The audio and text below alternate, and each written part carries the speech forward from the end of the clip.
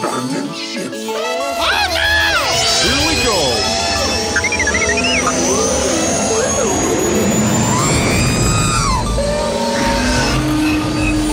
Can I persuade you to join us for a drink? It's a tradition. Here. Jar Jar, homie, my main man, quickly. Before the Separatists attack, get into the escape pod. Hey! This is escape, then we're the pod.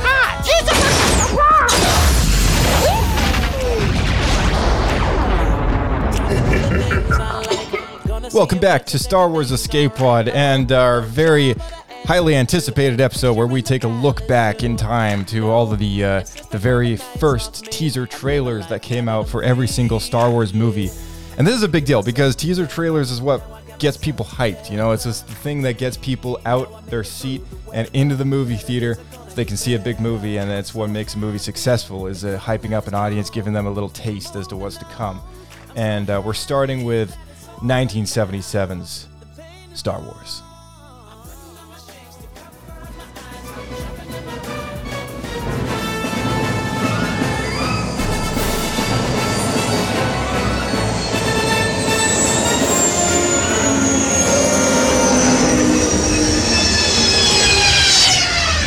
Another happy landing. All right, Blake, welcome back to the podcast. Well, hello there. Yes, good to be back. Good. I'm looking forward to this one. I've been looking forward to this one for a little bit now because looking back at some of these teaser trailers really has me nostalgic for some of this stuff. You think about Phantom Menace right now? I'm thinking about a lot of them, actually. I'm thinking about Phantom Menace. I'm thinking about Revenge of the Sith, even the Clone Wars animated theatrical release, which we just talked about in our deleted scenes episode, and even episode 7. I mean, like episode 7, I saw the teaser trailer, I was hyped, you know, and like I've got my thoughts. Man. I've got my thoughts about the final film, but I mean the teaser trailer did what it needed to do. And so that's well done. That's what all of this is about. It's just excitement. Nostalgia's high. Yeah, nostalgia high, crank to 11, and just getting excited about what makes us get excited about Star Wars. Yeah, and I hope that we're able to talk a little bit about if we have any specific memories of when of around course. this time, because I know when we get to, at least get to the prequel era, I vividly remember all like the TV spots and everything going on and the deals with like 7-Eleven slushies and everything else. Yeah, totally. Yeah.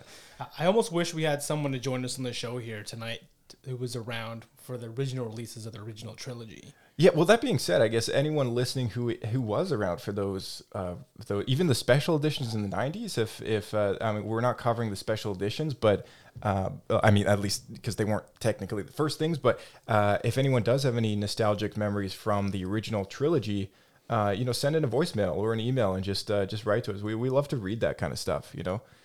So yeah, we'd love to hear from our audience if you have any thoughts, stories to share. We love a good Star Wars fan story. So we're jumping all the way back to 1978, I believe that this is, and sorry, 1976. Got my years mixed up. Wrong way. Oh, that was a year ahead. 1976. All right, so a few things to note about this teaser trailer. And you know what? Actually, I'll bring these up after. Let's just take a quick listen and look at this original Star Wars trailer restored from 1976. This is a real special one here. You'll be able to hear it in the narration. It's blue and not green. Somewhere in space, this may all be happening right now. 20th Century Fox and George Lucas, the man who brought you American Graffiti, now bring you an adventure unlike anything on your planet. Star Wars. Here they come.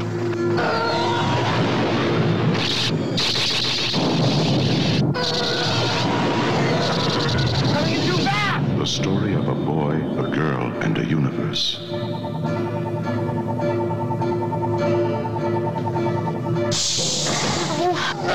It's a big, sprawling space saga of rebellion and romance. It's a spectacle, light years ahead of its time. I am C-3PO, human cyborg relations, and this is my counterpart, R2-D2. Hello. No caution, no caution! It's an epic of heroes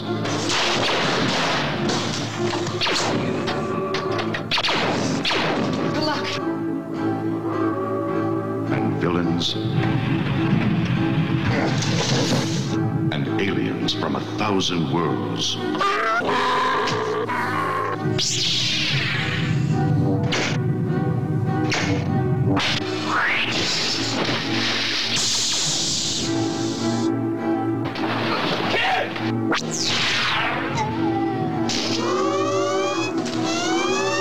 Star Wars, 1 billion years in the making, and it's coming to your galaxy this summer.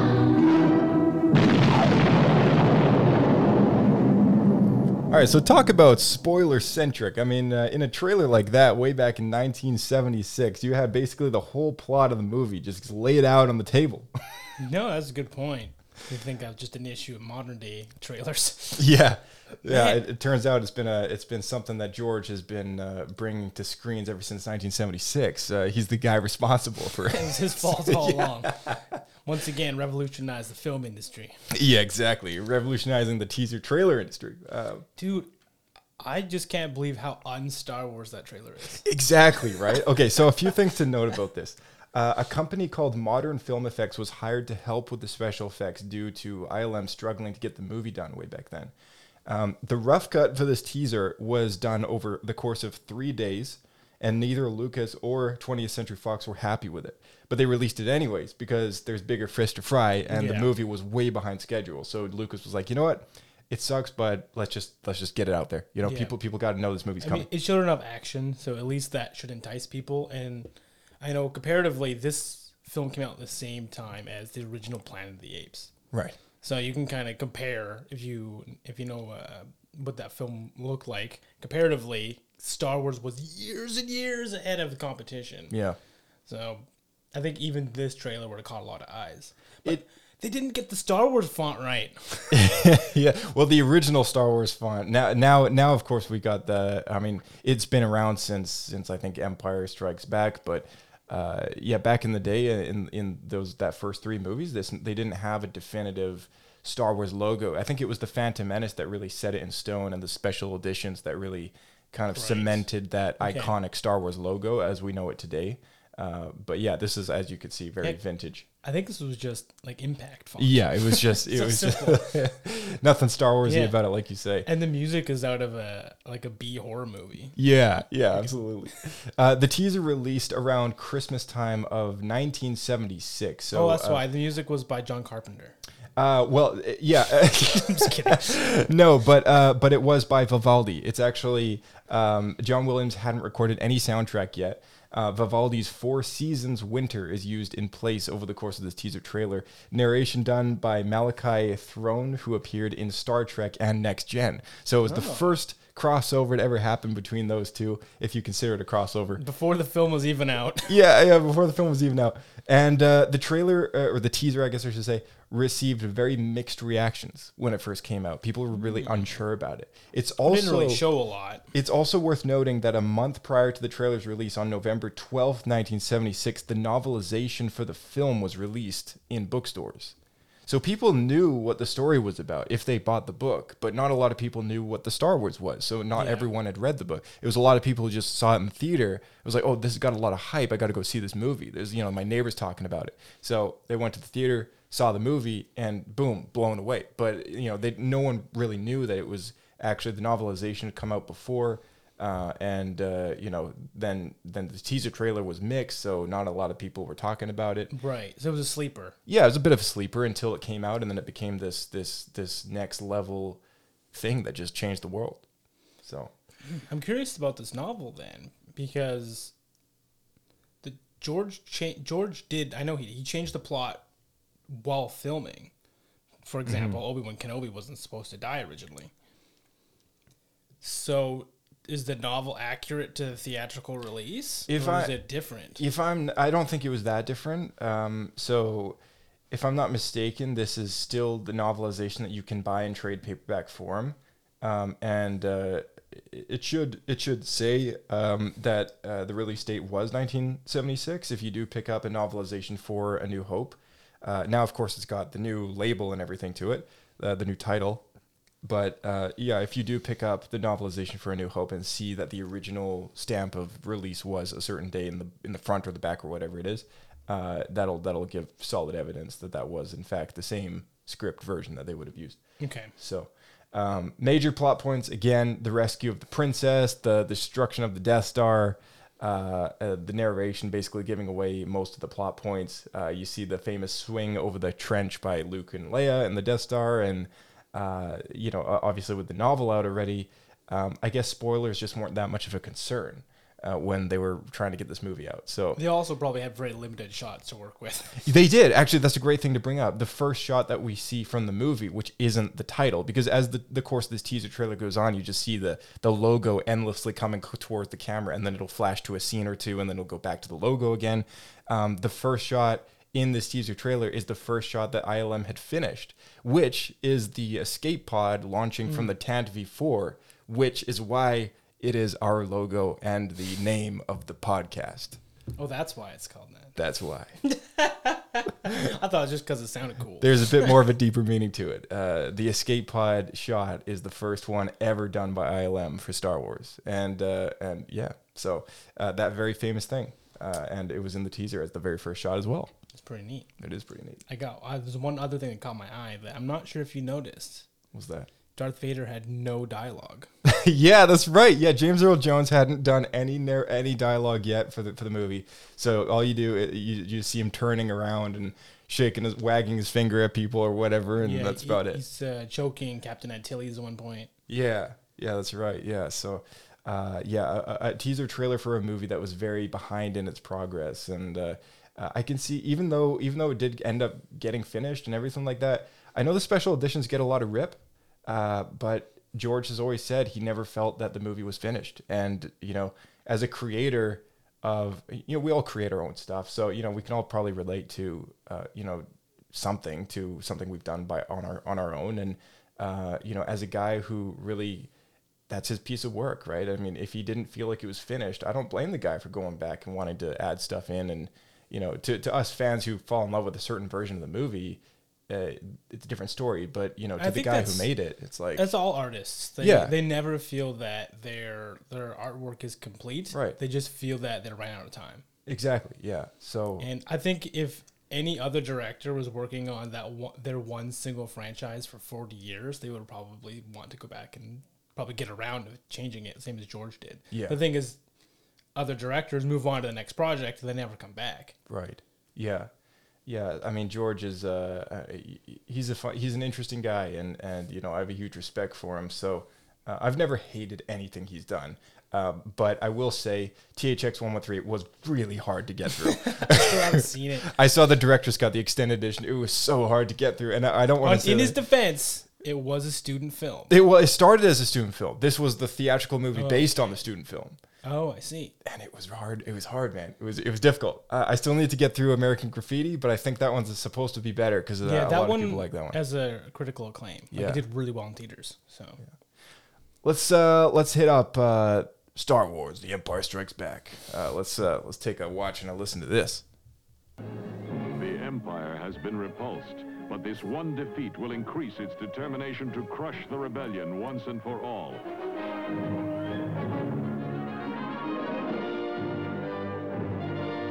In the continuation of the Star Wars saga, the Empire strikes back, and Luke, Han, and Princess Leia must confront its awesome might.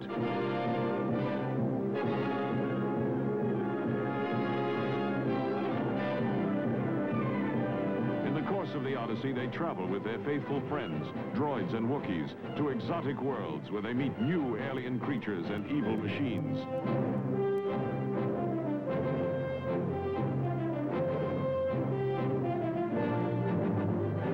Culminating in an awesome confrontation between Luke Skywalker and the master of the dark side of the Force, Darth Vader.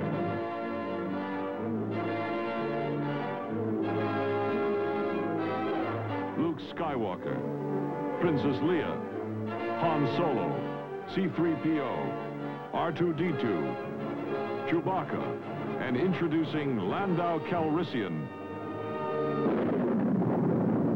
In the continuation of the Empire Strikes Back.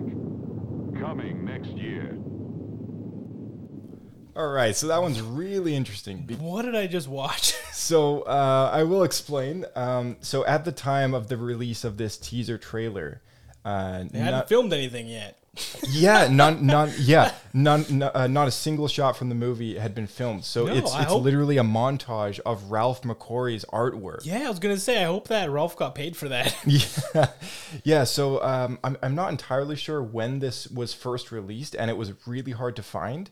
But it's not the first trailer. So if anyone looks at the first trailer for Empire Strikes Back, a trailer is different than a teaser. Teaser is literally the first thing, the first experience that we would get when it comes to an audience being aware of the creation of this movie. Because remember, there's no internet back then, right? And local cable. Just local cable. And, maybe other cinemas. Yeah. And teasers like this were presented before other films because nothing was digital. It was all analog. So you had to make sure that there were reels printed out for people to be able to play in front of an audience. So the only way to do that would be in front of a large audience that would go see a movie in Hollywood, right? So, what a way to live without ads and trailers in your face all the time. Oh, I know, right? It almost sounds refreshing. Oh my gosh, it gives me anxiety just thinking about it.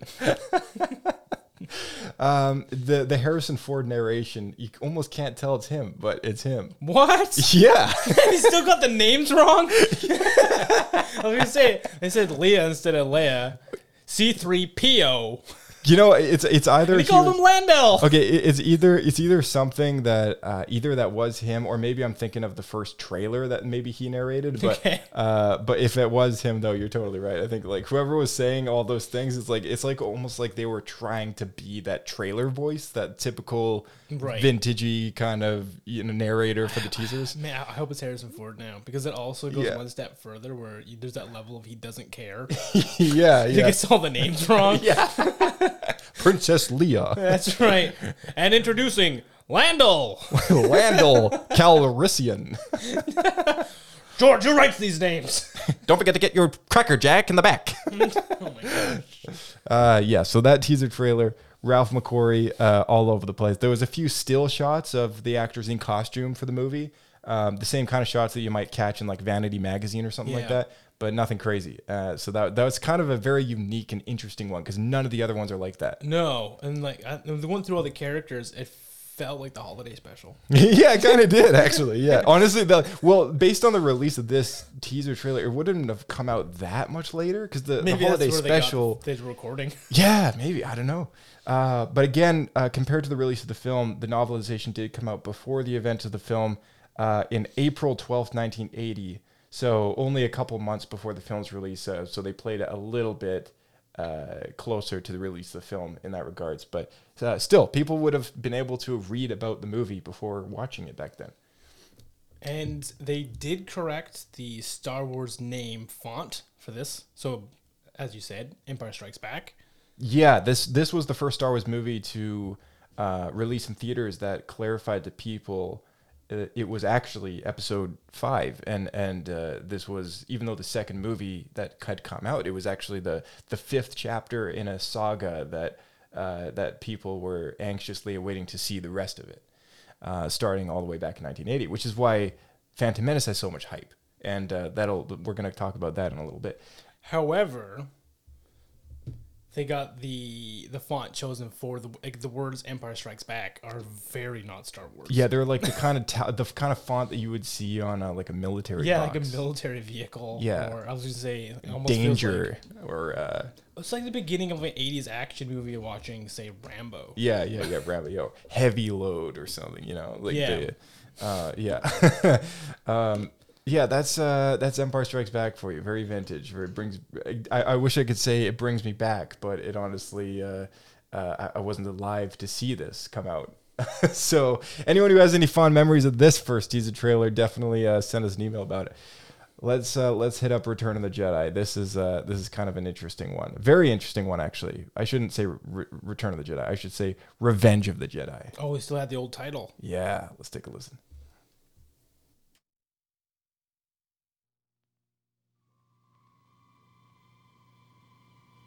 A long time ago, in a galaxy far, far away. The next chapter in the Star Wars saga, Revenge of the Jedi. The battle between good and evil rages on. Join the further adventures of Luke Skywalker, Han Solo, Princess Leia, Lando Calrissian, Chewbacca, C-3PO and R2-D2, and Darth Vader.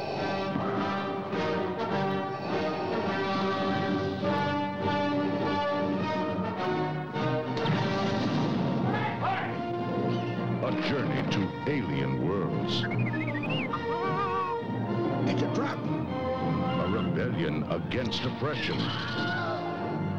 An epic of heroes and villains. An adventure as vast as the universe.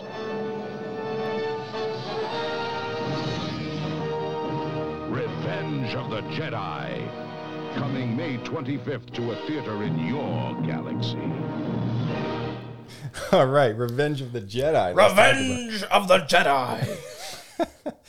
Yeah, let's talk about this. The title of this movie still includes the original title, Revenge of the Jedi, which is obviously later recycled for Revenge of the Sith. Yeah, and it's in red. Mm-hmm, They yeah, also changed. same color scheme. Yeah, for the title. Yeah. So much more complete. Yeah, definitely a lot more on point. We also see Luke wielding his a blue bladed lightsaber, even though it's the new hilt. It's still blue, and they changed that. That was a last-minute change as well, including the title of the movie. It was a last-minute change to give Luke a green lightsaber. Yeah, which is, as George revealed, because you could see it against the sky. Yeah. So that, you know, which was a great...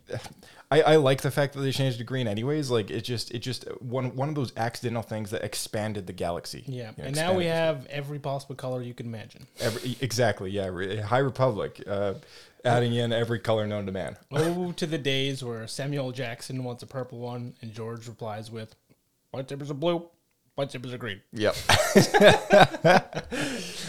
There was also a quick shot of Alec Guinness in his Obi-Wan Kenobi robes prior to the spirit effects being added. Oh, I didn't. Yeah, that's a good point. I noticed Yoda, which hasn't been revealed yet, because Right. that was like a big surprise. That Yeah. Yoda, this Grandmaster, is a little frog man. Yeah. Well, I mean, we saw him in Empire Strikes Back, so. Sorry, yeah, but you're right. we would see him come back. It was like Okay, yeah, that makes sense. Yeah. I'm getting the reveal mixed up. So yeah, Empire was completely ignored in the trailer. I mean, in a way, it kind of. I guess it just approached it from like as the next chapter in the Star Wars saga, right? Like, yeah. But I love the fact that we got to see a quick shot of an incomplete. This still happens today. Like, there's still a lot of teaser trailers out there with incomplete VFX that it's just, you know, to get the trailer out and then it changes for the final film. So a great early example of that. TV spots were shown around the movie's launch in May of 1983.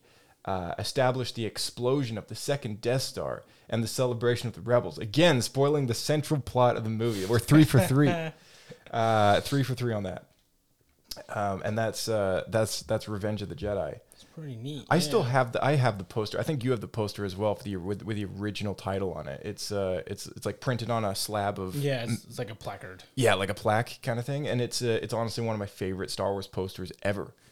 Just because it's this conglomerate mix of my two favorite Star Wars movies. And on top of that, on that poster, they got the lightsabers wrong. Yeah, exactly. That was on the poster. They actually, I believe, they cycled in a still from Empire Strikes Back just to make the poster. Yeah, but how do you mess up giving Darth Vader a blue lightsaber and Luke a red one? I don't know. Maybe it was just for the color aesthetic or something. But yeah, that's a good point. Maybe it was a reveal. Maybe you don't know if Luke turns to the dark side. Yeah. Maybe Darth Vader turns to the light side. Yeah, exactly. Which is what happens. There were so many questions, like Revenge of the Jedi, but yeah, right before the movie came out, George changed the title to Return of the Jedi to make it sound less menacing. And changed the font to green. Changed the font to, or changed the lightsaber to green, yeah. And then it was also marketed during the special editions. It was marketed with the green. Oh, was it green till font. later? Okay. I think so. Yeah, I think the original.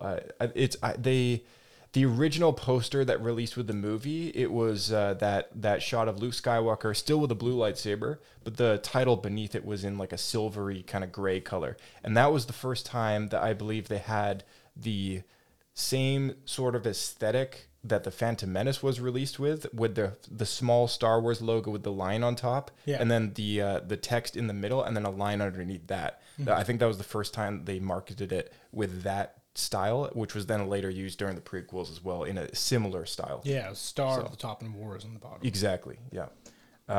So let's talk about episode 1, because now we're at the age of a verge of technology, a new era, shall we say? Let's take a quick listen and look at the first teaser. And this is after people waiting 30 years. Oh yeah, we'll talk about that. Years, yeah, exactly.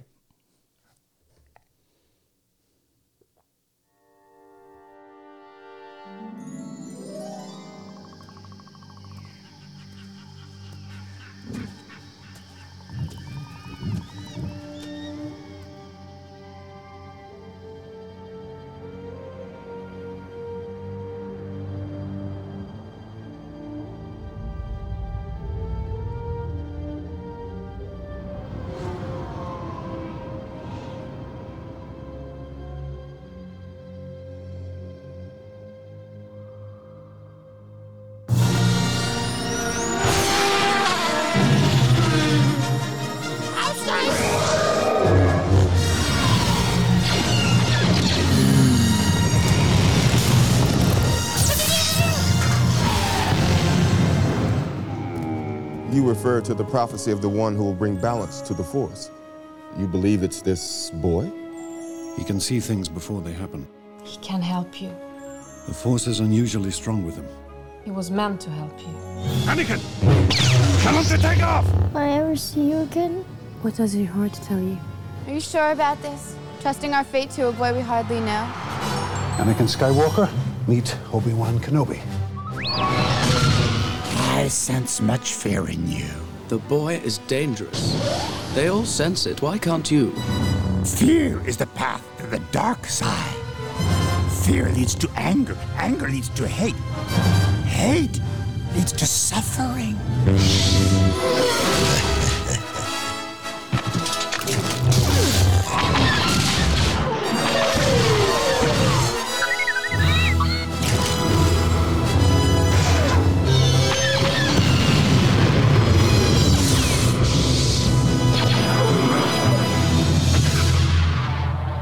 It's so good. Jiminy Christmas, that takes me back. Oh my goodness. Saga begins spring 1999. Oh, that was this broke the internet. November 18th, 1998. That's when this came out.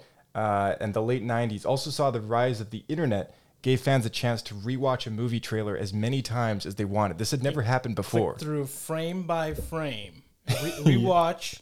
Watto turn his face and go, and then watch Jar Jar get his tongue stuck in the beam.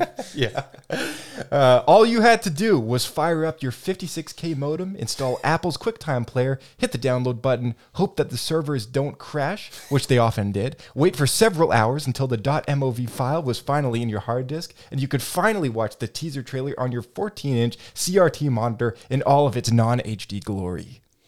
And make sure you go to the actual Lucasfilm website, or you may download a virus. What a time to be alive. Oh my gosh. The voiceover narration was gone, but replaced with title cards like every saga has a beginning, every saga has a legend, all that stuff. Yeah, so still getting all the lines in. Yeah. It was its first brush with the World Wide Web. And, obviously the World Wide Web being such a new thing at the time, this teaser trailer really put the internet to the test because it was such a hyped movie that internet traffic back then wasn't always, it's not what it is now. Yeah. So websites hadn't been tested for that amount of people going on at once and trying to download the same thing at once, right? And there's still issues today with that kind of thing, but not nearly as it was back then. Yeah, now when that happens, it's usually an attack. Yeah. Someone trying to take down the network. The Phantom Menace trailer gave a preview of how huge cultural events would soon be ferociously consumed and discussed online. This was, if you will, almost the real birth of what we know of pop culture to be today. That's a good way to look at it. Yeah, I mean, it was hyped of course, for the first, for Empire Strikes Back, and I mean, people were going nuts for the first Star Wars movie as well, but it wasn't quite like what it was for the Phantom Menace. I mean, the Phantom Menace was I think it's still regarded as one of the most hyped up movies in the world. To date. You just watched the trailer. How could it not be? You're waiting 20 years, and this trailer comes out, and it looks awesome. Oh yeah, it still looks awesome. It looks great. I actually think the special effects look better than a lot of films today. Oh yeah, absolutely. I mean, it's still a lot of miniature models and everything like that. It looks so good. It's so clean. And I feel like maybe because of the miniatures, the CG is lit really well, so it blends in a lot better than a lot of stuff we get nowadays. Totally. Yeah. Steve Jobs himself called the full trailer, which was the second one to come out after this one, as the biggest internet download event in history. This released March 11th, 1999, and was downloaded more than 1 million times within the first 24 hours, and 6.4 million times within the first 3 weeks. These numbers might seem ridiculous in our current day and age, where a YouTube video comes out from like some tech reviewer and boom, like 1 million overnight kind of thing, right? But it was unheard of back then. There was no YouTube. There was no casual, this is where you go to watch online videos place, right? Like it was like a word of mouth, teaser trailers out, and somehow overnight this thing got as many hits as it did, right? Yeah, you want to show your friend, you bring it over on a floppy disk. Right. Yeah, the teaser trailer and the trailer are still regarded as some of the best in modern cinema. Just among people who tend to criticize and review trailers and appreciate the cinematography and the editing and everything of trailers. Because, it's its own artwork of trying to hype up a movie without giving the plot away. Yeah. This is the first trailer we watched that didn't get the plot away. Yeah. Yeah, it's pretty nuts. And I there's a small story here which this writer from CNET actually, which we can take a quick read at this because I thought it was really nostalgic. It's astonishing to think how much things have changed in the last 2 decades, and many of those changes began for me that very year. In 1998, not only did I go to college, but I also got my first email address, Hotmail, of course.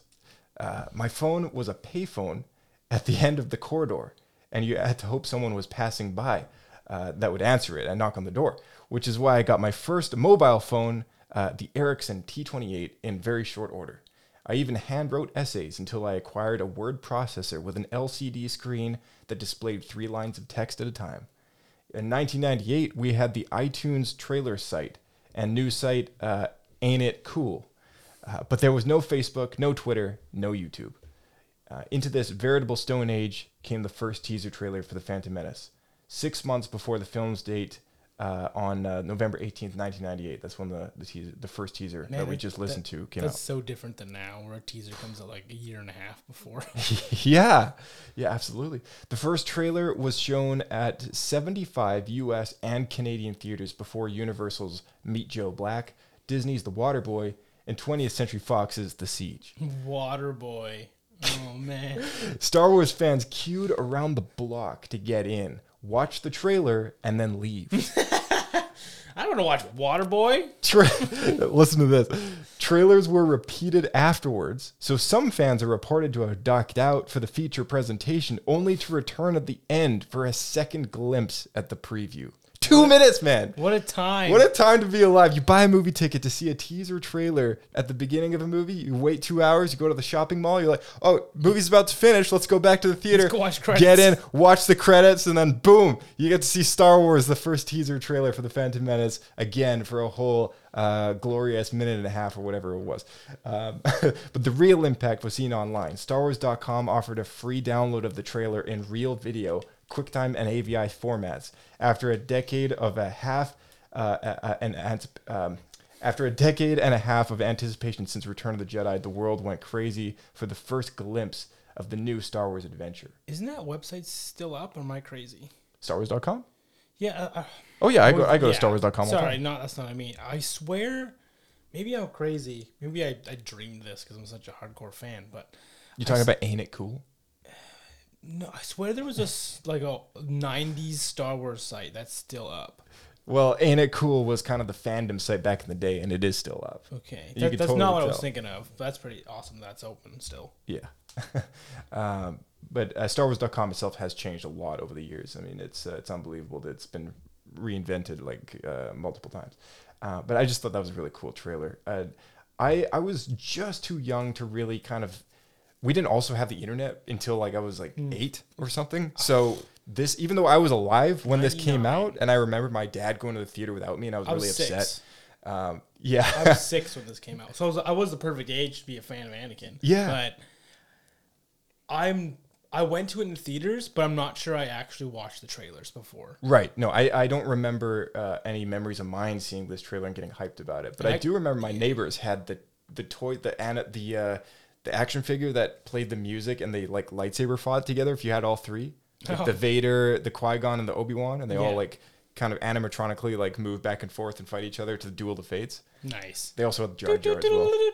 Yeah. It was pretty cool. But yeah, it was a hype movie. You can still find the Phantom Menace merchandise for super cheap at a lot of vintage stores, and because they overproduced, right? So much stuff. Yeah. I loved all the for me, a lot of the memories that were around this time were from a lot of the merchandise right after the film. Do you recall? So Qui-Gon's his comlink. His comlink is it's like a razor. Yeah. It's that you'd use for shaving, right? Yeah, that they painted. Yeah. They made a toy version of that, and you could have which is 10 times bigger. Yeah, it was ginormous. But you can get action figures, and they would all have the sound chips. Little chips. I had a bunch of those. Yeah, you could put them in there, and you could you talk Jar Jar's at you, it's me. Yeah. Yeah, I remember I had a Qui-Gon one, which you put it up against, but there's always a bigger fish. Why do you keep telling me that? Yeah.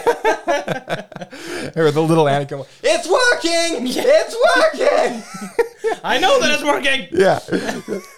Oh man, it's so good. My buddy had one of those, and we used to use that all the time. And for me, it was all about the Legos. I had to get all of the Phantom Menace Lego. Yeah, which that's a big thing about the Phantom Menace. I mean, we could go on about the Phantom Menace forever, but that was the movie that really made Lego into a whole new company because it gave them, it was their first franchised Lego product. Before the Phantom Menace, there was no themed Lego. It was all just Lego from Lego, right? And it was Star Wars was the first thing that you could buy, which was oh, that's Star Wars Lego. Yeah. And then came Harry Potter Lego and all the Lego brands. Now you can get anything, Batman, Marvel, just about anything. But yeah, Star Wars was the first one. So. Well, it was a great idea because I still have those sets. I still love them. The original Naboo Starfighter and which is the tank? ATT? Is that right? Oh, which tank? The big brown. Yes, the MTT. Yes, MTT. Yeah. That and the tan traditional tank as well. Yeah, that's right. Yeah. I had some of the because around the Phantom Menace also the special editions came out, so they had a few Lego sets for those movies as well. That's right. So I still have an original TIE fighter and a TIE bomber and nice. The Emperor Palpatine with little Darth Vader in the chair. I got that one. I bought it specifically for Darth Vader. Yeah, exactly.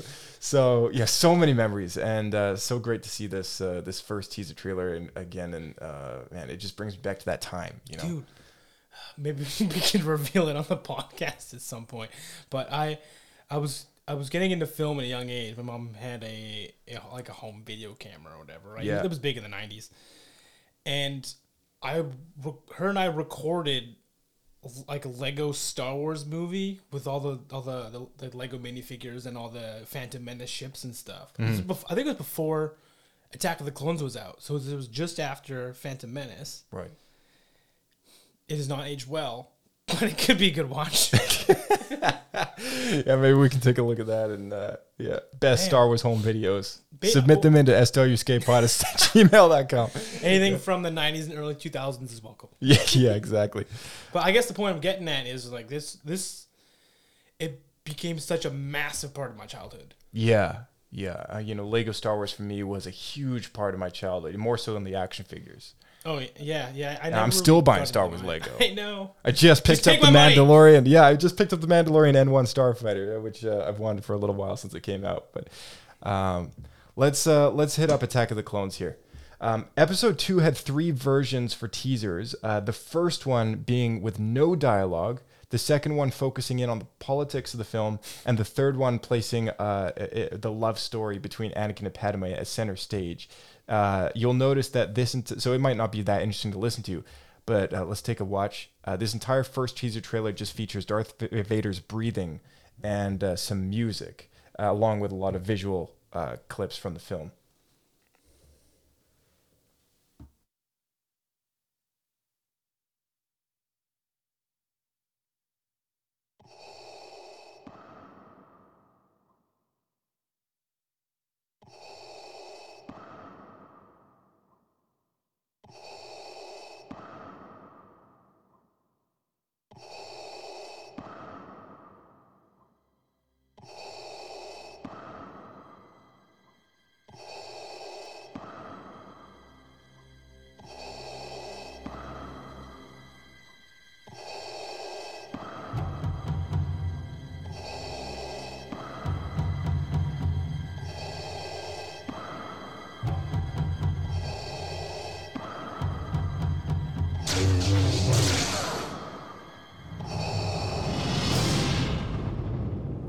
That is it. And, finally, you get the logo at the very end there. The saga continues May 2002. Man, I don't know about you, but I love the dialogue in this trailer. Yeah, it's so good, right?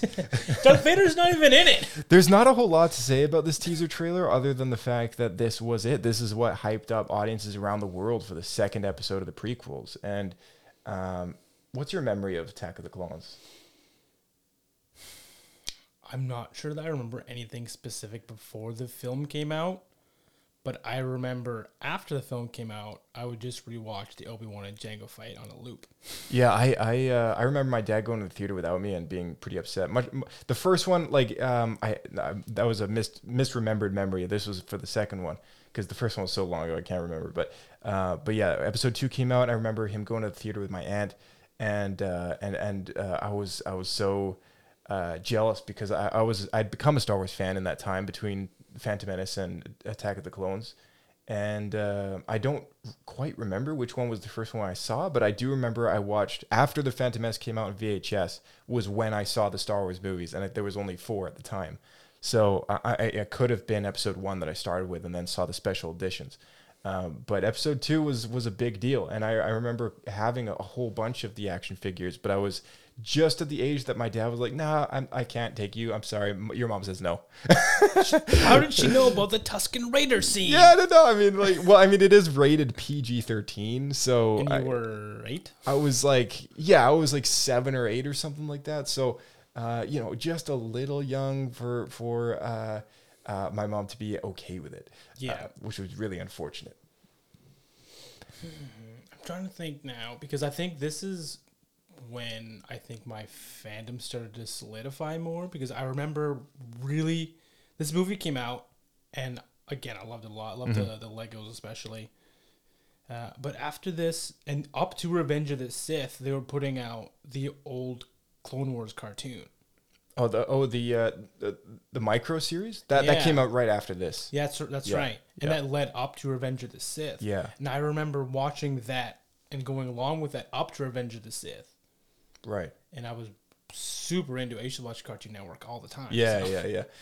I got the Slave 1 Lego Jango set for my birthday at one point. It's never re-released. No, it's never been re-released. It's quite valuable. And a lot of action figures stuff. I remember I had one of those Halloween flick out Anakin lightsabers with the light, like the flashlight light inside. The one that changes the color? No. This was before that. No, that was fancy stuff for later. No, I had one of those this was the early stage, like lightsabers were just getting like semi good after Phantom Menace came out. So this was Attack of the Clones style. I had a Halloween Anakin Skywalker cape with a tie-on like belt thing with a printed belt of his belt. Nice. And then that came with a plastic lightsaber which had a blue flick out blade, which was like The Well, tubes, it's right? super hollow. Yeah, like if Yeah. you smack that thing against another lightsaber, like the top would like fly off, and you'd have to try and stuff it back in again. Yeah, I remember those would, if you would duel, they would just bend in the middle. Yeah, So I remember you always being- have like the dent. I remember being so freaking happy with that thing, though, man. Like I was so happy. Like I would look at myself in the reflection of the back sliding door with the lights out, and I remember flicking on this. It was essentially just a flashlight. You like have to slide up this thing, and it was a flashlight button that you it had like a light that turned on in the base, and it was just a yellow flashlight light which would try to illuminate the blade as best as possible. But Yeah. if you looked at the bottom, it was yellow, right? Like it's like a yellow light. Yeah, in just But a colored tube. I could not have been happier. I was like, that was just the peak for me at the time, right? Yeah. Man, a buddy and I, a guy I used to play hockey with back in the day, we wanted lightsabers that we could duel with a lot harder. Yeah. And so we found some of his dad's brooms in the garage, and we cut off the broom and just took the handle, like the stick, and we had like dirt bike mufflers and like put them in the muffler and just like epoxied them and then like painted them. Like mine was blue and his was red. Yeah. And we would just fight so hard, just like with basically sticks. Oh man. Like imagine hitting someone with a broom. Yeah. Like a broom handle. That's crazy. Solid wood broom handle. That is crazy. This is like what Ben tells stories of him and his brother in the backyard doing that as well, from a young age. So I'm like, I never had a brother like growing up. I just had a sister, so I would always play with the neighborhood kids, which became quite close friends of mine. And you know, they would have lightsabers of their own as well, but they had like the really hard ones, the really short blade hard ones that you have to pull down the red button and then flick it out. Oh. And those things would just destroy my blue one. I couldn't. I have reach. Yeah, it got to the point where like I got the same creases in the blade all the time. Anytime I hit it against anything, it would always flop all the time in the same place. But yeah, that's my memory from Attack of the Clones. Oh my God. Eventually, I saw the movie on VHS, but yeah, it was a good time. So this teaser trailer. Oh, dude, we also need to just briefly mention like this is the first time we saw the clones. Yeah, it was the first time we kind of got an understanding of what the Clone Wars might be. Mm-hmm. Yeah. Yeah, and with no dialogue, they were able to portray teases of what this story might be about. Even though we don't get Vader in the movie, the ominous breathing of Vader through the teaser trailer really hinted at the fact that this would be the beginnings of how we see Anakin fall to the dark side. Yeah, for sure. Yeah.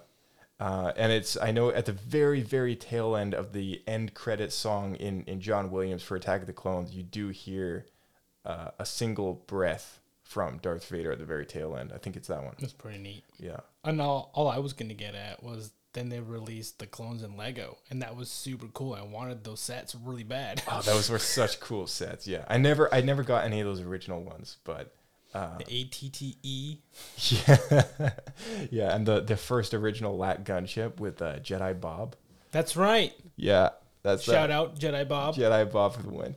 And Mace Windu, I think, right?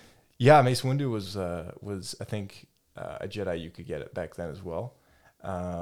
Man, Lego Star Wars.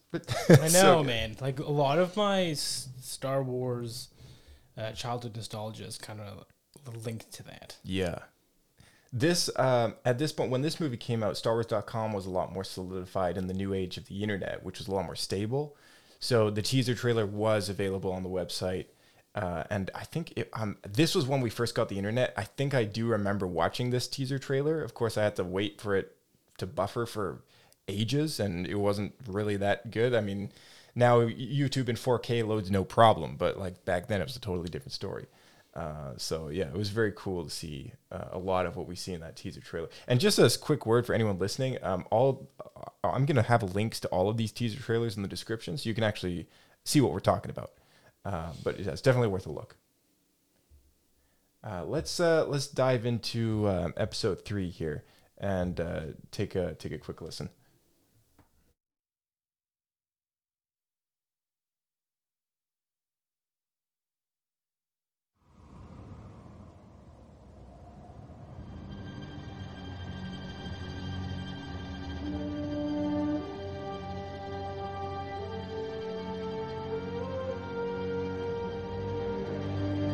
The For over 1,000 generations, the Jedi Knights were the guardians of peace and justice in the Old Republic, before the Dark Times, before the Empire. A young Jedi named Darth Vader, who was a pupil of mine until he turned to evil, helped the Empire hunt down and destroy the Jedi Knights. Vader was seduced by the dark side of the Force.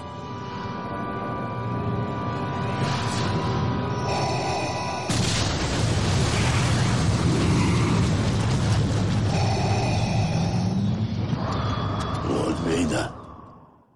Yes, Master. Rise.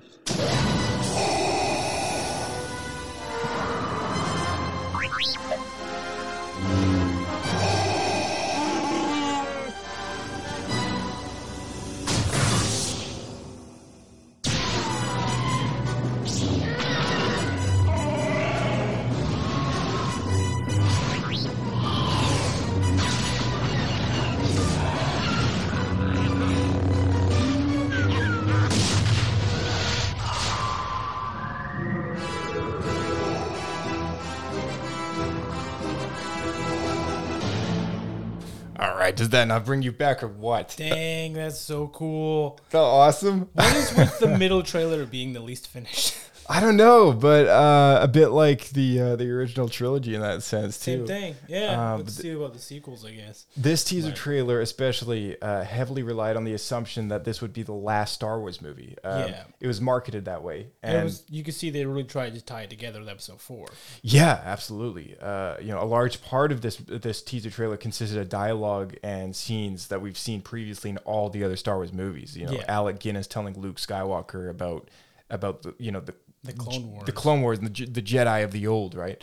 Man, I have to say that was a great touch. Oh, it was so good. And you got this nice kind of desaturation over the flashback clips. I love how that lines up perfectly with when he's talking about the Jedi of old, we see a very iconic shot of Qui-Gon holding his lightsaber up. Yeah. And you see Anakin, like, before he was seduced to the dark side of the Force, you see him riding out to that very iconic moment where he crossed the Dune Sea on his speeder. He had to rescue his mother. The turning point for him giving into hatred for the first time. And I will say that's probably one thing for me that I don't know if it makes me want it more than what we got, just because I think the concept's cool. The trailer really leads you to believe that Anakin becomes Darth Vader earlier in the movie. Yeah. And maybe is more of a villain instead of it just being the closing moment. Right. Yeah. There was a lot more back and forth with featuring Vader on the table coming up, which it's worth noting that in this version of the teaser trailer, he's got his arms up on the table and they were digitally removed and redone so that they're actually down on the table to make it look less awkward. Because in the trailer, when he pulls his hands off of and in the movie they had to blend it because they were digitally redone to make it so that they were at his waist and not up by his shoulders. I never noticed that was CG before. When he rips his arms off the table, like right and then left, there's this weird snap of his arm as it kind of snaps into place as to where it would be if he was ripping it downwards. So there was a bit of a digital change there, but I feel like it was for the better because it did look a little strange with his arms up near his head. That's weird. Yeah, whereas in the movie, it's just like he's kind of robotically kind of being lifted up like he would be at the dentist, right? Yeah, which makes more sense. Who made that decision? Was it George? I don't know. I guess so. But yeah, summarizing the plots of what happened in Star Wars to this point. The trailer did give away major plot points, but it wasn't really a problem because this was the one that just tied it all together. Everyone had seen what comes next, which was episode 4, 5, and 6. So this was just the one to complete the circle, right? And it also contained a long time ago in a galaxy far, far away as a title card for the first time since the re-release of A New Hope in 1978. So flash forward all those years, and here we are again with the first teaser trailer for the final movie of George's saga, and the teaser trailer opens up with the same symmetry that the re-release did of the first movie. So very, very cool. That is pretty cool. Great editing. Yeah, I love all the shots in there. Like, it always catches my eye when they do the big naval battle with the Venator class, so like Star Destroyers. It's my favorite Star Wars movie. Like it's just always been my favorite Star Wars movie. This is This is the one where I first got the Master Replicas lightsaber from Costco, and I was able to finally have something good to stand up against the neighborhood kids' lightsabers on the street that were wrecking my old one. Yeah. I had something solid, and then I wrecked that one too. Dude, I remember right before this movie came out, like the hype was so big in my middle/high school because it was combined. So many people came dressed as Jedi. Yeah, like it was just like a thing. Like people would just showed up in like robes and stuff. yeah. It's it was a huge thing. It was I think arguably almost the biggest Star Wars movie since The Phantom Menace, just because it was the last one that was supposed to come out. So, I mean, what do you have any memories from? Didn't you know a kid on the bus that was always dressed like Anakin all the time? Kid on the bus? Yeah. I mean, me?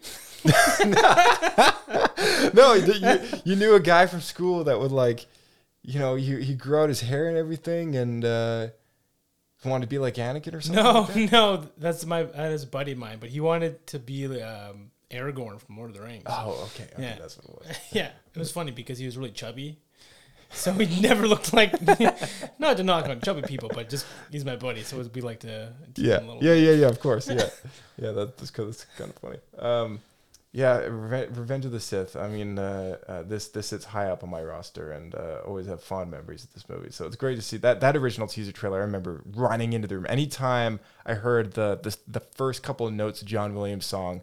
I would run into the living room because we were watching Survivor as a family or something like that. I'd go to the washroom or whatever. You hear run in to see it. Sometimes we'd have the TV on when I got home from school just so I could catch a glimpse of the teaser trailer because I thought it would be on, right? And so it's playing all the time, Mom. You got to have it ready. Yeah, it was just the event of the day. I couldn't wait to go and see the Star Wars trailer again. But by this point, we did have the internet, as crappy as it was. But yeah, I mean, I was able to watch it over and over again, but it was just so cool to see it on the TV. Right? We didn't have Chromecast or smart TVs back in the day, Oh man, actually, I do have another specific memory to this.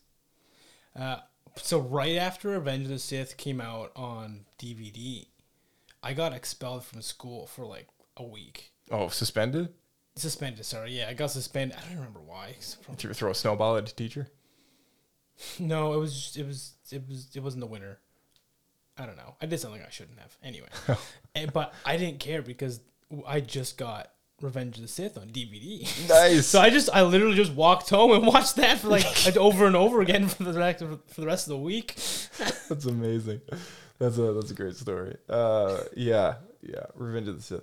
All right, well, shortly after Revenge of the Sith, we had Star Wars: The Clone Wars finally get announced, and this kind of came out of left field because I didn't even know about this movie that was coming out, this theatrical release for the show, and I didn't either. Yeah, and just ghosted everyone. I think it totally, yeah. And this was the trailer. I think when this came out, YouTube was a thing, so I was aware of it because I saw this teaser trailer on YouTube.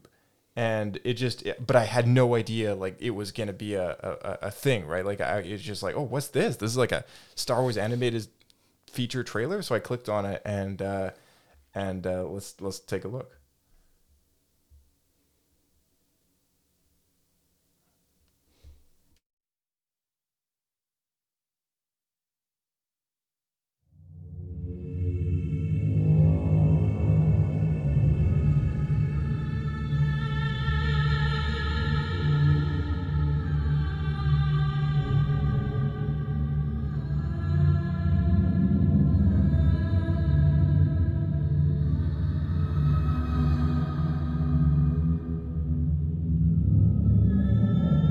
Everything is going as planned. Yes, my lord.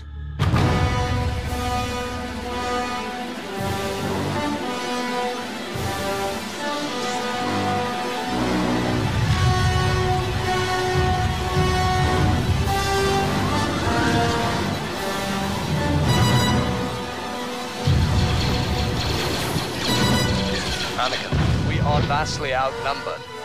Now it's your turn, Master. Oh dear. In Skywalker is the Republic's only hope.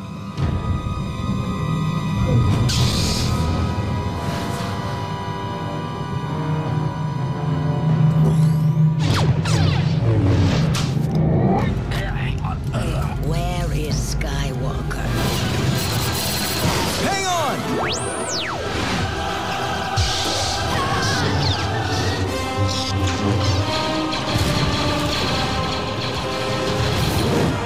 I can't shake him.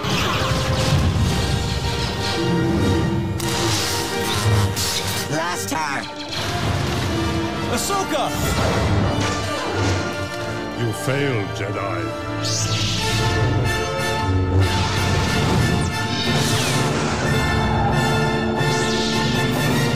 Now you die. And that brings me back.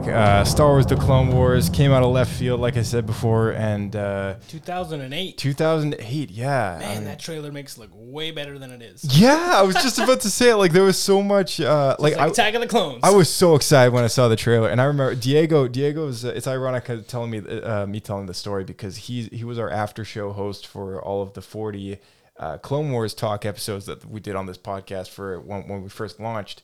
And it was in part to get him to watch the Clone Wars because this movie, he went with me to see it, and he was like, "That was the worst Star Wars thing I've ever seen." And that was my thoughts. He too never at the time. saw the show because of it, right? Yeah, same thing. But I remember watching the trailer and I was so excited, right? And the reason why this is included in our list is because it was a theatrical release, like all the other live action Star Wars movies. And very unique to the animated department, which has ever since that movie only ever premiered on TV or Disney Plus. It was so cool because, of course, this is after the micro series. This is after the Genndy, the ones that you just said that you grew up like kind of watching between Attack of the Clones and Revenge of the Sith, getting all hyped about Star Wars on animation. And here comes a CG show which theatrically looks way better than like what most like CG shows look like, out there. That's probably true. I'm trying to think what else was out at that time because for me, I always relate it back to Reboot. You ever used to see the old Reboot, which seemed okay when you're 9 and you're watching it, but man, if you rewatch that now, the original Max he's Steel, rough. The original Max Steel, that was CG-ish. All the old Barbie movies. Okay. I think there was like a Matchbox racing show at one point as well on Cartoon Network. Yeah. I mean, this was certainly. It may be expected for a theatrical release, but I mean, to have the show have the same quality. Bob the Builder. That's also 3D animated. So I mean, I guess that would count. But it was such a great quality, and like to have that ominous music from the prequels. Yeah, just like throughout the course of the trailer. Which then they never used in the show. Yeah, exactly. Instead we get this weird electric guitar, as you saw in the outtakes. Yeah. It was also the first piece of Star Wars that we were exposed to with a Warner Brothers logo in front of it rather than 20th Century Fox. Oh, I didn't even think about that. Is that because of Cartoon Network? The distribution for the theatrical release was on behalf of Warner Brothers. Oh, so strange. Yeah, but I believe, I don't think 20th Century Fox was involved with the Clone Wars, and I don't believe that Warner Brothers stayed on as a distributor after the theatrical release. The distributor after that point was Cartoon Network. But yeah, it's interesting to see that logo there. I'm usually used to seeing it at the front of DC films or Harry Potter, or Looney Tunes or something like that. But yeah, seeing it in front of Star Wars was quite unique. It's also why it's really hard to find a hard copy of Star Wars: The Clone Wars these days. Oh. So you can buy the I might have it somewhere. I've got it on DVD. Finding it on Blu-ray is really, really tough. Was it on Blu-ray though? Yes, it did. Okay. It did launch out on Blu-ray eventually, and in very, very limited quantities. Much like how The Incredible Hulk got a distribution from Universal, but Marvel made the movie. Okay. It's one of those weird relationships where it's like it's kind of up to Universal to make more copies of that disc. So, you'll be pressed to find a Star Wars: The Clone Wars Blu-ray floating around anywhere. And if it is, it's probably like $100. Dang. Yeah. Time to go to garage sales. I've tirelessly looked for the Steelbook to complete my Steelbook collection. Is there a Steelbook for it? There is. And it's the one that I don't own because it came out at a point when I wasn't collecting steelbooks. Of course. Yeah. If you compare them with the steelbooks from the ones that we all got at Costco and stuff with the single character head on the front, Yeah. That or Best Buy or wherever you got them, it was similar but not designed to match with those because it came out earlier. But it is out there. So anyone who does have it, super lucky. Yeah. Feel free to mail it to us. Yeah, exactly. But yeah, again, such a cool music, great trailer, hypes up the movie, which was not that great, and it did what it needed to do to get people in the theater. And financially, didn't do that well, but but it hyped it. I wonder why that is, especially because the trailer was pretty good. Yeah, people just weren't interested in a cartoon. I guess it just didn't get enough press coverage to bring people to theaters to see it. And I'm also wondering maybe audiences, because the live action films are for all ages, but I think at this time there weren't a lot of adults that watch animated movies, barring the occasional Pixar movie. But generally it's just families. Right. Well, when it comes to the box office, I'm just pulling it up here. So opening made 14 million. And it's, you don't see this anymore. It was in theaters for 20 weeks, which is more than double what movies are in theaters now, which is 6 weeks. Yeah. So nowadays, if you don't go to the movie theater in 6 weeks when a movie comes out, you're going to miss it. Because movies only stay in theaters 6 weeks. Whereas like back then, I mean, I remember when Revenge of the Sith came out, it was almost in theater for like a year. Yeah, it was a long time. I went to it several times. Yeah. First time I went to it was on my birthday. Oh, amazing. Which is still a month late. Yeah. Maybe that was the second viewing then. I can't remember. Amazing. But yeah, domestic all time did not do that well at all. It did. It just says here, domestic 35 million, international 33. So worldwide did $68 million, which is definitely not a lot of money when you put it up against other big. I mean, we're talking about Star Wars here. Like $68 million. That's what your average comedy film with Meryl Streep might make. You know, like right. Your average rom-com, if you will, might make just less than that. And How much was the cost for it though? Because making animation is really expensive. Yeah, it is. I don't quite know what the budget is. At least it doesn't say it here on Box Office Mojo, but I can quickly look this up. Budget. What my memories from this movie was, I went with a bunch of people to see it for my birthday. And it was actually a friend of mine, Luke, who let me know when the movie was done, because I was so confused when the movie finished. I was like, what the heck? That can't be it. And he's like, no, there's going to be a show that follows. And I was like, oh, really? Okay, well, I didn't have cable, so I didn't see the trailers for the show or anything like that. But I was certainly relieved that the plot just didn't cut off like that, because I saw Anakin as a Padawan. Like Anakin's as a Padawan, like that's not right. Like she's got to die at some point. Like everyone was like, she's got to die. Yeah. So the production budget was $8.5 million. So it did make quite a bit of money back, but it certainly wasn't nearly the extent that other Star Wars movies had made, being in live action. That shouldn't have been surprising, but I don't know if they would have been expecting more than that. No, and here's the thing: it did what it needed to do. It kick-started the show into this projected future that just endlessly got more successful as time went by. Let's also not forget that Star Wars makes its money from toy sales. Yeah. So it did what it needed to do. It got into the right audience, so they would buy the toys. Exactly. For the next 4 years, 5 years, or whatever it was, it produced enough Star Wars Lego and action figures that I feel like they did well. I wasn't even following the show, and I still bought the Legos. Yeah, there you go. There you go. And there's a brief time which almost hit a new dark age. I mean, Clone Wars really kept us Star Wars fans like entertained and alive, whereas between episode 6 and episode 1, there was this huge gap of time where there was only just a few novels that came out, and that was it. So we were really lucky to have Clone Wars coming out on a weekly basis every now and again, because it's just the next thing to look forward to from the Star Wars story. And then a big shift happened in the world when George decided to sell the company. What do you remember from that? Being excited to be more Star Wars movies. Yeah, that was exactly... That was it. And I admit, at this time, I grew up loving the prequels, and then as I got older, I started to dislike them more and more. Specifically, Attack of the Clones, and I will admit I was a part of the anti-Jar Jar bandwagon. For a brief time. Yeah, I'd say through like high school, right? And like maybe the first few years of university. Because if you watch the original films and then you watch the prequels, they're very different movies. Yeah. And the prequels are definitely aimed at a younger audience, at least in like the Jar Jar regard. And as a big fan of the original films, you start to distance yourself a little bit.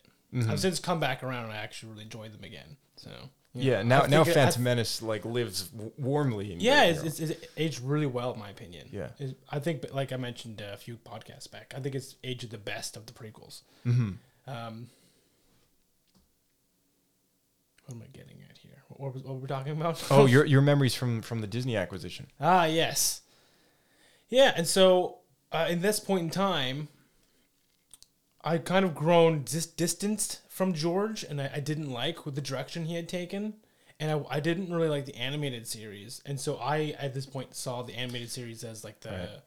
Because the theatrical Clone Wars movie threw you off of watching the show. It really did. And so I kind of saw where Star Wars was lackluster and kind of dying.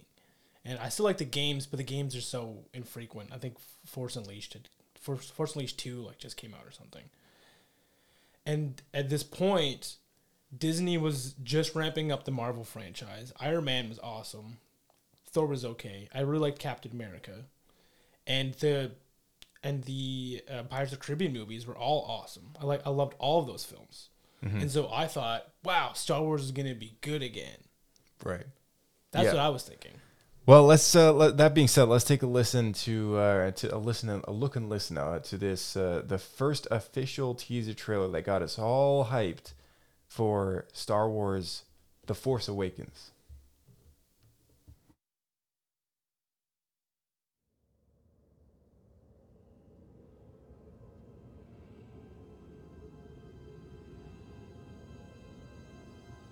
There has been an awakening. Have you felt it?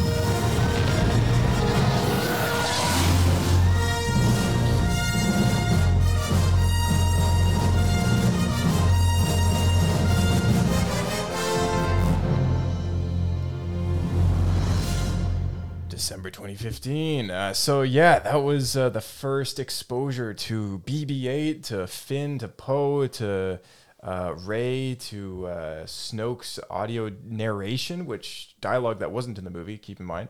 Kylo Ren and the crossguard saber. There was so much there, as well as the new Stormtrooper design. Yeah, the eye trooper, that's right. And we saw BB-8 for the first time, the soccer ball droid. Yeah, the eye trooper. Yeah, I remember that. People were calling it like inspired by Apple. Yeah, exactly. I thought it was the most ridiculous thing. It's funny. Dude, when this movie or the trailer came out, like I was so hyped. I was so excited. I watched this trailer hundreds of times. Oh yeah. Over and over again.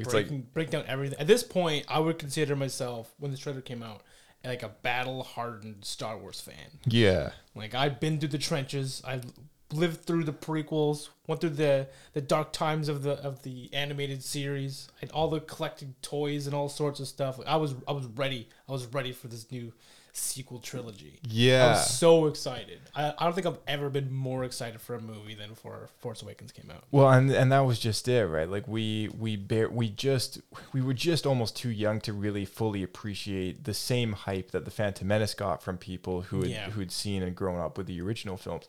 That being said, I think we were lucky to grow up with the prequels as opposed to the sequels, because I feel like what our age group and growing up through the 90s and the early 2000s was still the era where there wasn't too many things to catch your attention as a kid. Mm-hmm. So like the big things like Star Wars, like everyone was into it. Yeah. Whereas now there's so many different franchises. Even if you just want to compare it to Marvel. Yeah.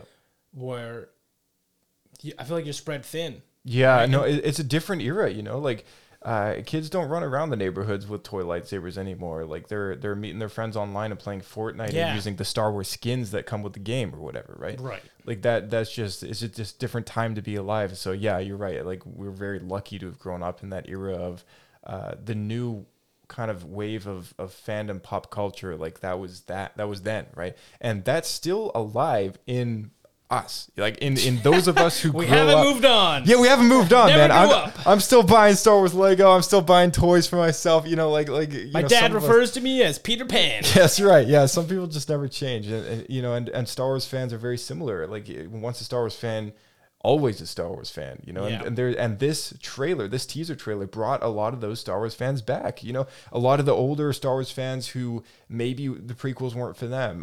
They saw this teaser trailer and, you know, this was it. Yeah. Right? So at last, by this time, Revenge of the Jedi. By this time, movie studios were no longer dependent on putting their trailers in front of other movies. They could release them anywhere, anytime. Be on the morning TV shows, during the Super Bowl breaks, or on big conventions. As a result, the crowd at Star Wars Celebration 2015 went absolutely nuts. And at the end of the second teaser trailer for Star Wars Episode 7, Han and Chewie enter in the cockpit of the Falcon, and the iconic words, "Chewie, we're home," is said.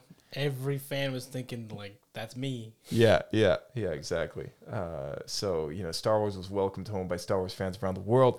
And this teaser trailer was the first exposure to the sequels that we ever had. And there was a lot of questions up in the air. Like, who was that voice that we heard? You know, Snoke and the crossguard saber. People are going nuts. I mean, like the Darth Maul double-bladed lightsaber was like already like still like the coolest thing ever. But crossguard is like, is that a divisive thing? Like people weren't sure.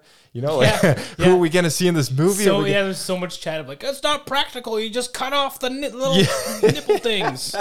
Yeah, it's like there was a lot of other questions too. Like I remember a big one for me was recently the Blu-rays had come out. You know, Hayden Christensen in the special editions was put in as the reborn kind of the redeemed Anakin Skywalker, right? So a lot of questions that I had was, you know, well, first of all, where's Luke Skywalker in that teaser trailer? But secondly, like, will we get the merge that we've always wanted? Will we get an old Luke Skywalker talking to his father, you know? Yeah, Ghost Anakin. We always wanted that. We always wanted that. All the way through Episode 9, we were still hoping for it. And you know, it seems like ages ago now that this movie was first teased to us. But you know, time has flown by, and now the sequels are finished and out the door. And I don't know. It's just there's still something very nostalgic, and I know we all have our criticisms, some of us towards these movies, but that teaser trailer, it still gets me excited. Yeah, me too. And the full trailer as well, the ways you're referring to with the Han Solo line. Yeah, just watched the full trailer. Yeah, I watched that on a loop. At this point, like I was so excited. Yeah. There's a few websites at the time. I think Making Star Wars might have been one, if I'm not mistaken. And there's one other one I was watching, and I would check that website like hourly. Daily. Yeah, hourly. While I'm at work, just like I wasn't on Reddit, I was on Making Star Wars, hitting the refresh page every 15 minutes to see if there was a new article of some leak or new drone footage. Yeah, exactly. I was so stoked. I needed to know. We needed to know. Yeah. I was like a crack addict. Well, the next live action Star Wars movie to come out was Rogue One, and I remember the teaser trailer for this being also very iconic. So let's take a look and listen at this.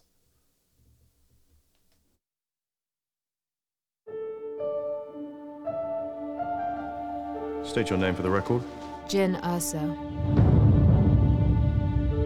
forgery of imperial documents, possession of stolen property, aggravated assault, resisting arrest. On your own from the age of 15, reckless, aggressive, and undisciplined. This is a rebellion, isn't it? I rebel.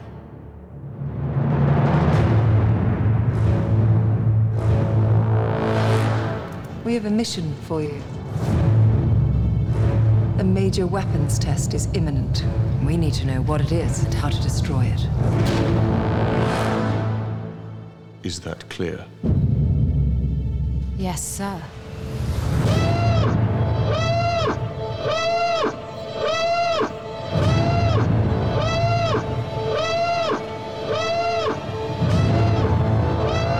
What will you do when they catch you? What will you do if they break you? If you continue to fight?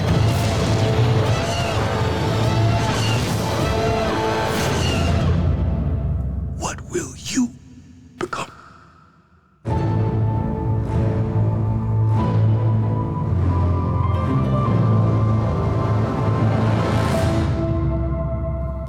Yeah, do you remember that the iconic like siren that that was so cool. Like I just remember, I remember watching that teaser trailer on repeat, and I remember thinking, man, this sound is great. It was the first time we saw stormtroopers in all their HD glory ever since the Blu-rays or re-releases for the original trilogy. First movie though to come out since those old movies that featured this beloved era. Mm-hmm. Yeah. Obviously, it was quite a gamble. Yeah. Because if it didn't go well, I think a lot of people have been offended. They did damage to this era that everyone holds so dearly. Totally, yeah. I remember getting really excited when I saw Genevieve O'Reilly as Mon Mothma, because all her scenes were cut from Revenge of the Sith, and this was an actress who came back to reprise the same role. Who didn't really quite make it in a theatrical version of George's film, but was cast by George, and something that Disney respected, bringing back that same actress for the character. And at this point, my feelings toward Episode 7 was already, I was quite let down, and seeing this trailer really brightened my spirits because I was so excited to see a movie that took place in the spirit of George's story, and seeing all these familiarities was just quite exciting for me. So I have fond memories towards Rogue One. Yeah. No, fair enough. I know I was also super excited. Yeah. You see all the AT-ATs in the background and yeah. There's a lot of footage in that first teaser trailer as well as the full length trailer, which didn't quite make it into the movie, and there were last minute edits and directorial changes that happened, like very very last minute, but yeah, there's some shots in there of Jyn and Cassian Andor running along the beach on Scarif, which never made it into the movie. So there was like a whole subplot, I think, where they had to take the plans separate from the one location to another location to transmit the plans and the data. So they had to run across the beaches. They just decided to scrap that whole thing, make it the same place, and it reduced the time of the film. And there was some quick pacings happening towards the end of the film that assisted with that in the directorial change and all that stuff, some rewrites last minute. But there's some cool shots between all the Rogue One trailers that feature some footage that didn't quite make it in, as well as a hairless Saw Gerrera, which was all added digitally. In this teaser trailer, there's a hairless Saw Gerrera. In the final film, he's got gray, fluffy hair. That's right. On they his did head. Change that. Yeah. So was that because of reshoots and? I don't really quite know why they did it, but I thought it was a very curious change to make, because it's almost like, why? yeah, it's a good question. I'm wondering, when we see him in, let's say, Rebels, what hair does he have? Oh yeah, so I'm glad you brought that up, because in Rebels they decided to use this teaser trailer as inspiration, I think, for what he looks like in Rebels. So in Rebels, he does have like a shaved head. That's what I thought. I thought he did. Yeah. Yeah, and then in the Rogue One, they make him older by giving him this gray, fluffy hair. Okay. Or something like that. But that's right, because there's a time jump, right? Maybe that's why. There is a time jump. Because he finds Jyn. Yeah, that's right. That's right. Yeah. Okay, that must be what it is. I think when he finds Jin, he doesn't have the fluffy hair. He is he's shaved. Yeah, buzzed. But yeah, then later in the movie, I think they were like, oh, well, we should make it look like time has gone by. Yeah. Because Jin has obviously aged a lot. We got to age up Saw Gerrera. So also the first time that we saw an animated character come to live action screens for the first time.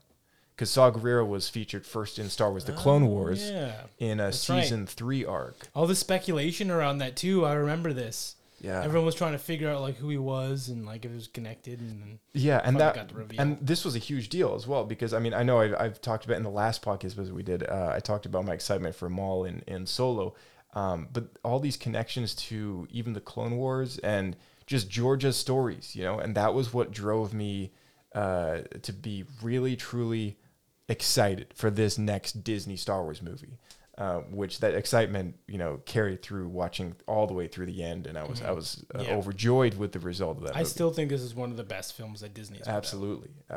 Yeah. His speech as well in the teaser trailer about Jin. I don't believe that dialogue is in the movie either. So I think that line was replaced with Boogalot. Yeah. Boogalot! If you continue to fight, what will you become? It's a good line, though. It is a good line. I almost wish they had kept that. Well, it makes this teaser trailer so special in its own way because, teaser trailers are unique in how they're edited and they got to get people hyped up for a movie and not give stuff away and all this stuff, right? It's definitely meant to be appreciated in the sense of I'm glad that we're going through all these.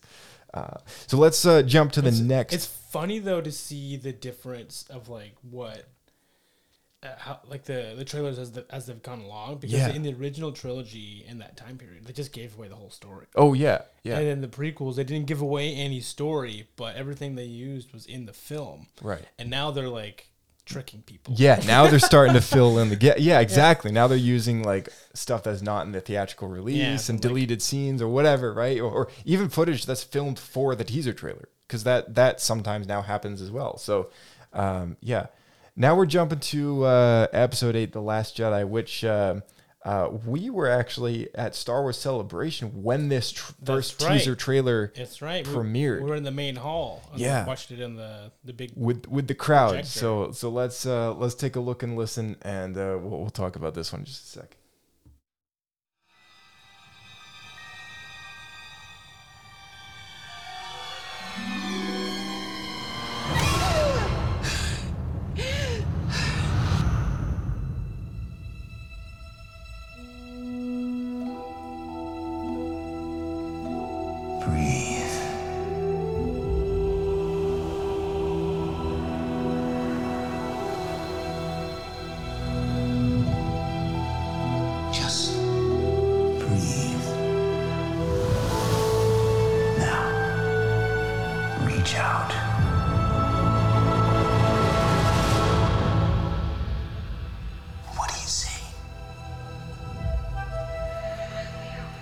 Light.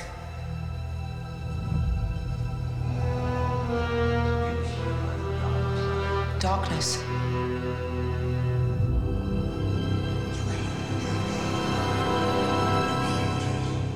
A balance.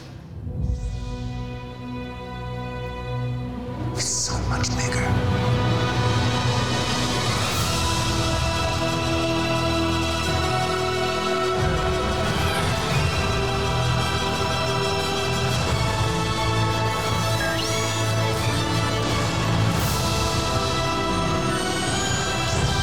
I only know one truth.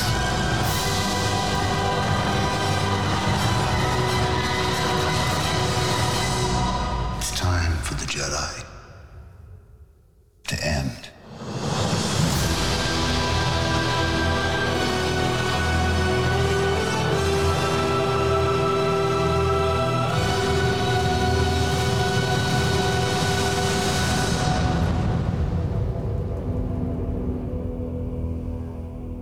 So that right there was that drove crowds nuts. The very last line, I remember people being like, oh, "What?" Yeah. We were in the audience in the main, the main chamber, Great hall, the Great Hall, and man, that was such a cool reaction to see the first time that this teaser was literally debuting on the internet, and we got to see it with a whole whack of Star Wars fans. Yeah, that was pretty surreal. Yeah. Something I really recommend any Star Wars fan attempt to participate in at least once. Yeah, go to Celebration, absolutely. But yeah, what do you remember about this teaser trailer hyping you up about it? I remember being really happy that we finally see Luke. Yeah, that for me was a highlight. Yeah, because I know that was probably my biggest gripe with The Force Awakens. And I enjoyed The Force Awakens, but I did want more Luke. Mm-hmm. I felt a little ripped off, to be honest, at the end when we see Luke and then the credits roll. I felt very empty inside after that movie, and I was so happy to see a familiar character like Luke, in this movie. And we saw Leia as well, so we knew we would get a lot more Leia. Mm-hmm. And there were some shots in this movie that was quite interesting, like the whole deleted sequence of Rey running along the beach. We talked about it in our deleted scenes of the sequels podcast. Yeah, and so that was actually in this teaser trailer. There was a shot of Luke and his gloved hand rubbing over the pages of the old Jedi text, and I saw the iconic Jedi Legacy logo, which got me really excited when I saw the teaser trailer, because finally we had some connection to the prequels in a way, or the Jedi of old. So right? you were expecting it to be more connected to the prequels.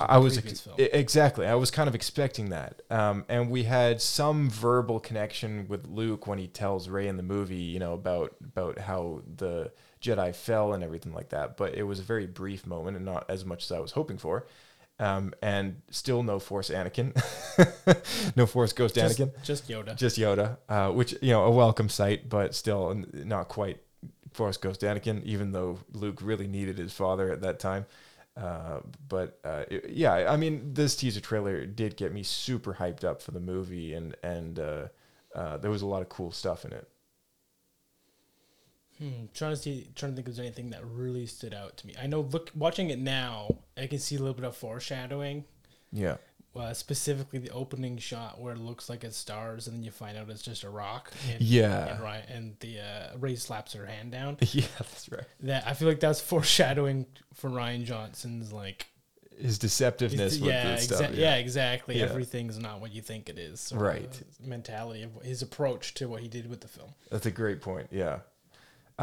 Shortly after, a couple months later, we had Solo come out in theaters, and I feel like this official teaser trailer didn't come out too long after Celebration. It was in, I guess it was the next year in February, so less than a year later, this teaser trailer came out, and Solo, the first the second of the anthology movies, which was going to be Disney's kind of sub-series to the episodic Star Wars films that were going to be known as Something, a Star Wars Story. Right. Much like how when Rogue One came out, it was Rogue One, a Star Wars Story. This one is also marketed as Solo, a Star Wars Story.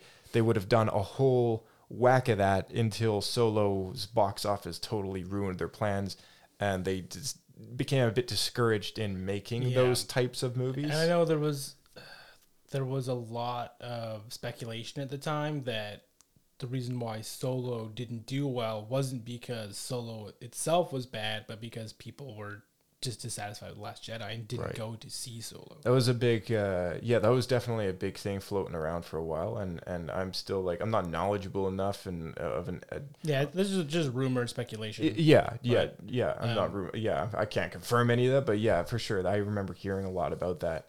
And yet this teaser trailer, man, I remember seeing the casting for Harrison's younger version.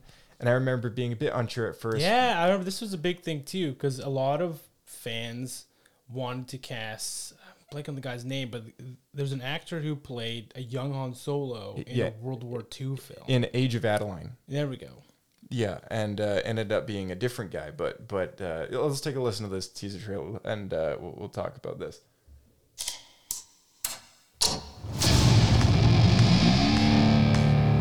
I've been running scams on the street since I was 10.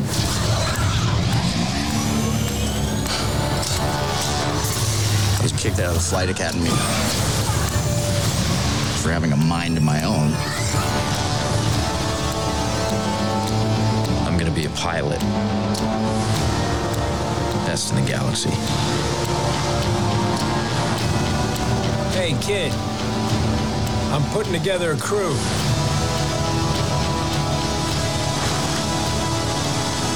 You in? That's yes.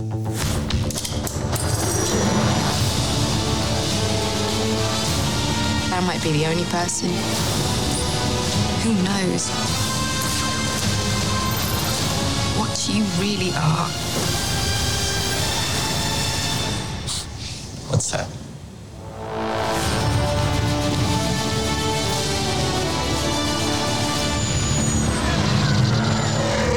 Get ready.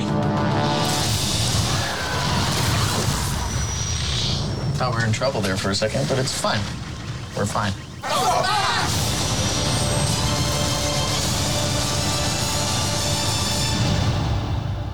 So I know if Phil were here, he would say this should have been a Dash Rendar movie, and he's got a lot to say about the Solo movie. But I've always felt that Solo actually, like, it was one of the few things I went into the theater not expecting much. For much like after I saw Episode 7, a bit discouraged when I went in to see some of the other films. But this one, kind of the same thing, and I walked out very pleasantly surprised, and I was actually kind of surprised as to how much I liked it more than I thought I would. Right. And what was your thoughts when you saw Solo? Well, I didn't have lowered expectations like you did because I wasn't as bothered by the previous films, I think. Right. So I went in expecting it to be good, and I liked it. So yeah, I'd say it was as I expected. The teaser trailer, when I first saw the teaser trailer, though, because I was kind of unsure about this because I knew that it was having issues. They had the whole directorial shift, right? Like, I was just super unsure about it, right? Because of all this stuff and because of how some of the previous films did, and this one was not looking good. And then I saw the teaser trailer like that, and I was like, dang, this looks amazing. Like, and I love the sound in this teaser trailer. There's something about that little, like, the click and then like the super deep bassy guitar, like boom. Yeah, it's so well edited, like, right? Yeah, it's just so good. And then again, that familiarity with seeing this era that we just love so much, which is George's saga. This movie fits in there perfectly. And I quite like the visual aesthetic of a lot of what I was seeing. The grunginess, not the polished new look that a lot of the stuff in the sequels had, like with the First Order Stormtroopers and all that. The I Troopers. Yeah.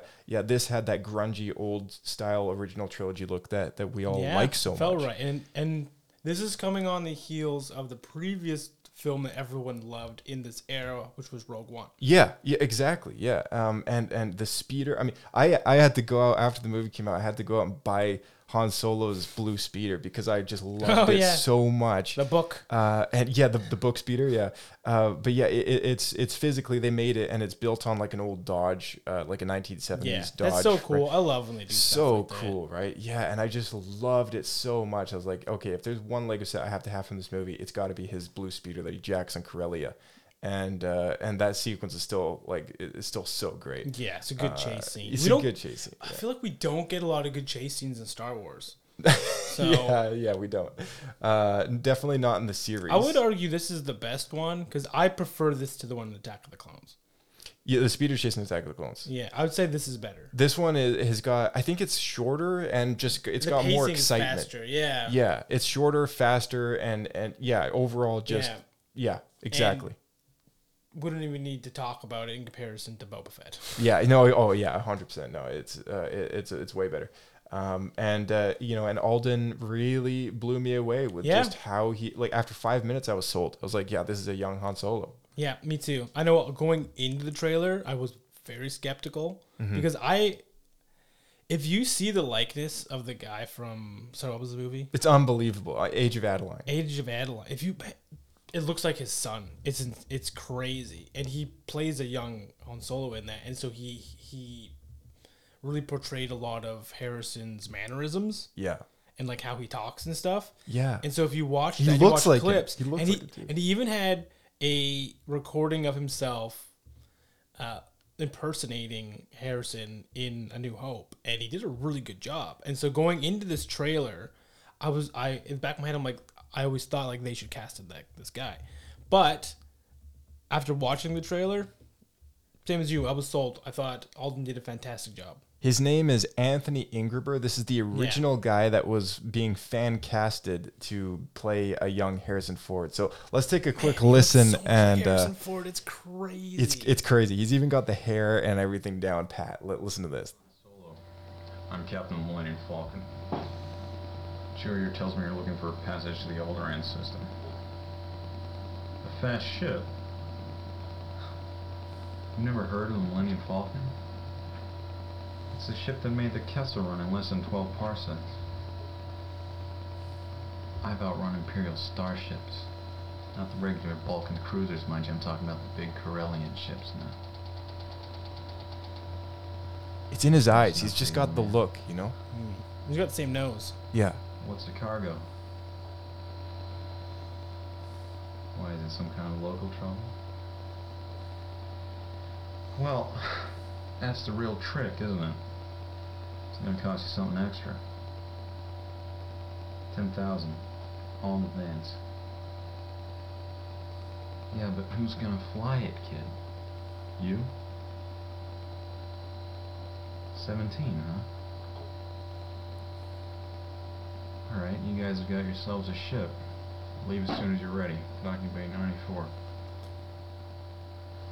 Looks like someone's taking an interest in some of your handiwork. So like when you see the look of this guy, like he looks like a young Harrison Ford. And you know, I know his voice sounds younger, but that's kind of the idea, right? Like he's supposed to be a little less gruff. Yeah, he's supposed to be a young Harrison Ford. And he actually was cast as a young Harrison Ford for, like you said, like for Age of Adeline. So here's the clip here. You can take a listen to his young Harrison Ford impression. You know, you keep doing that, you're gonna flood your engine. Thank you. Thank you for the useful tip. Well, you're gonna get one hell of a tan at least. I'm sorry. I've done everything I could to get this thing started. It won't work. Alright, all it needs is a push start. Just lose the brake, I'll give you a push. You pop your clutch and you'll take off. Okay. Thank you. Ready? Ready? You ready? Okay. Okay. That's him. I mean, he's so on point. It's crazy. Yeah. So after seeing that guy, I was like, how can anyone else possibly do better? And I feel like Alden Ehrenreich really, he did put his own kind of spin, his own touch on the young Solo character. Yeah. I'm wondering, it's funny because watching the teaser and then the Adeline trailer here, or the clip, sorry, it would have felt like a very different movie. It would have, yeah. I feel like Alden is a lot cheesier. He's he's also a more experienced actor though, and I think that's why they chose him. Okay. Whereas Alden was only in Age of Adeline, like because of the likeness. Yeah, exactly. So he's more of an impersonator than an actor. Exactly, and they wanted someone that could carry a blockbuster movie that was, you know, they were banking hundreds of millions of dollars on. Which it still didn't do well. That being said, I almost feel like, and I liked Alden, so I have no problem with the decision they made. Right. But I do want to say that George always took risks with his casting. Yeah, he did. He always took a chance on a new actor. So it does make me wonder if George was casting for this movie, who he would have chosen. Yeah, that's what I'm wondering too. Yeah. That brings us finally up to episode 9, the very last theatrical Star Wars film that we've ever had. And since then, it's just been Disney Plus releases, which maybe we can do another podcast episode another time where we take a look at how teaser trailers have cinematically changed across Star Wars TV shows, but starting with the holiday special. Oh boy. Oh man. Or the Ewok Adventures. But we'll leave a skip button so you can jump over that. Yeah. We'll give you time codes. Don't worry, everyone. All right. Let's take a quick look at and listen to the first teaser trailer for The Rise of Skywalker.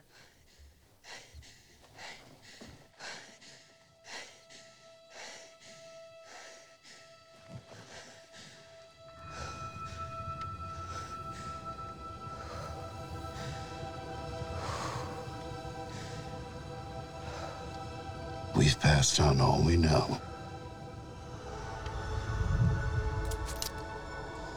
1,000 generations live in you now.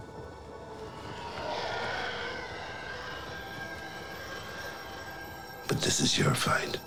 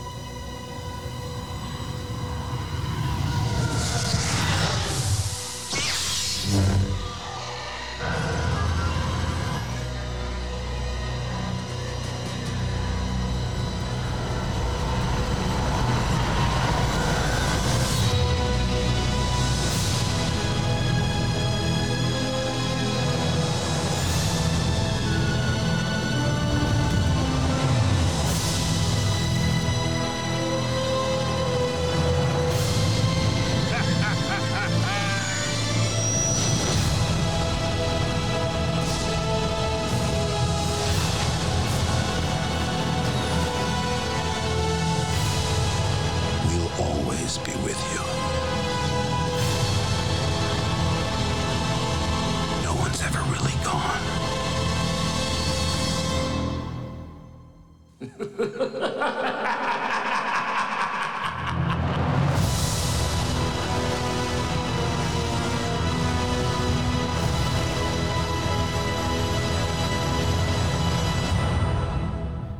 All right, so that was that's the last one there, and very, very cool parallel with the title card of every generation has a legend.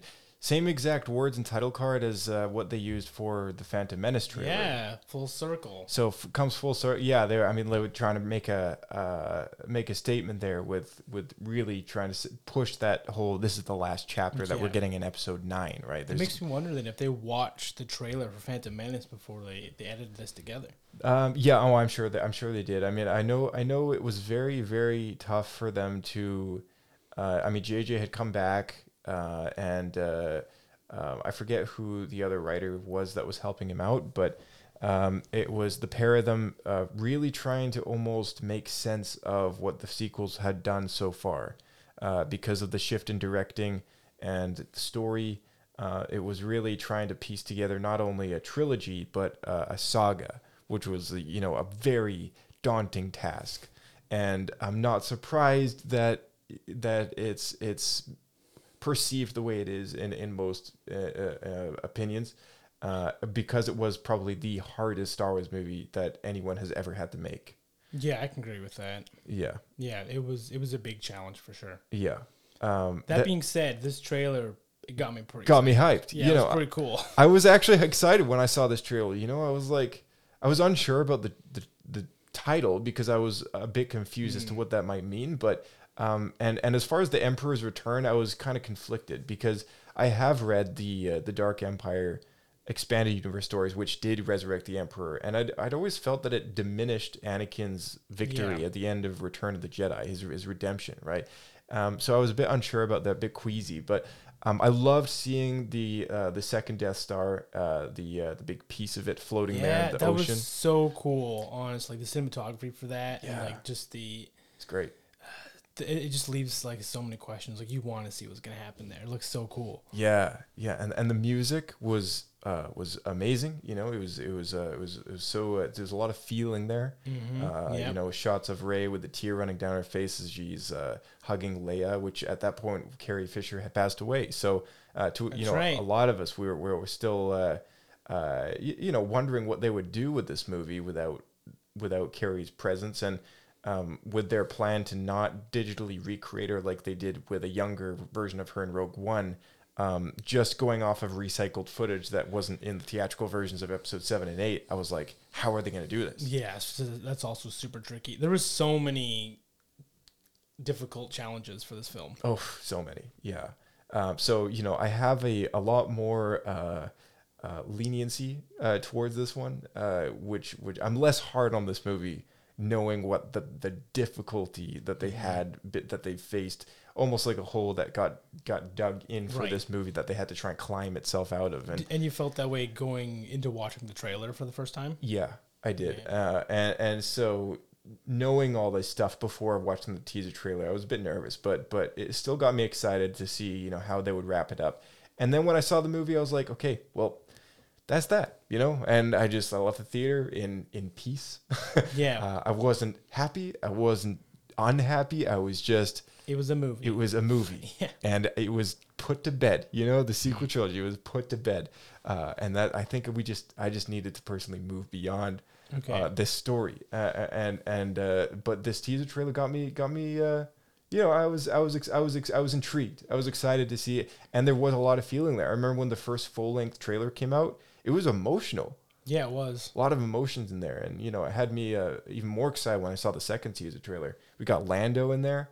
That's right. Which we hadn't seen. The Lando laugh. Yeah, and we hadn't seen Lando since Return of the Jedi, so that was really cool. Yep, I was excited about that. I have to admit, the acrobatics at the start when Rey jumps over the TIE fighter are pretty flippin' it was cool. Really cool shots. Yeah, and I love Luke doing some audio for this teaser trailer, much like the Episode 7 teaser or full length trailer, where he's talking about. I think it was the full-length trailer for Episode 7 where he's talking about the Force and his family. And he says, my father has it. Right. I have it. And then at the very last line, he says, my sister has it. And then he says, you have that power too. And then, and it's like, it was like a new recording from Mark Hamill that hyped up the idea that he was talking to someone. And that dialogue, of course, never ended up in the movie. But he was doing something similar. It was mirroring that trailer that JJ had obviously done, using the same kind of, narration from Luke Skywalker, saying that, 1,000 generations live in you now. And it's also... I am all the Jedi. Yeah, and so, and of course we never see that line, I don't think, from my memory. We don't see it in the movie, but it was just a very cool parallel. Again, these trailers are respected in their own way for being its own kind of mini piece of cinematography. Yeah. Featuring Star Wars in a way that, we don't see in the theater. It's a very condensed, this is supposed to get you hyped. That's all it's meant to do, right? It's like a window. Yeah, it's like a window of emotion and feeling that you're just supposed to just coast on and enjoy. I would say is like, if you've ever been on a cruise, like, and you're in your little box room, you have that really tiny window, and you can just see a little bit out of it. That's what it is. Yeah, exactly. It's like an advent calendar. Yeah. It's like an advent calendar. It's like, most people might be like, why not just go to the store, buy yourself 10 chocolate bars and or like 24 chocolate bars and just have one every day? Why spend maybe the same amount of money on a box where you get like a little tiny piece or a bite, right? Like, why bother, right? But is the excitement of getting the progress, like seeing it get towards what you're waiting for. It's the little tease, and it's the experience of enjoying that little tiny bit rather than a full-on thing, right? Yeah. And I don't know, there's something special about teaser trailers, which they're very carefully crafted, and it's I'm really there's an glad. art form to them. Yeah, there totally is. Because it's not trying to tell a story, it's literally built to hype up the audience, right? It's supposed to get you into the theater. That's what it's designed to do. So I'm really glad that you and I have sat down and taken a look at all of these, because Star Wars means so much to so many fans. Mm-hmm. And so many of these teaser trailers have impacted generations of people to get out there, see a Star Wars movie, and themselves become a Star Wars fan. Yeah, I'd say the most surprising thing for me is the jump between the original trilogy and the prequels, because the type of trailer just changed so much in the 20 years. Because if you think the gap between...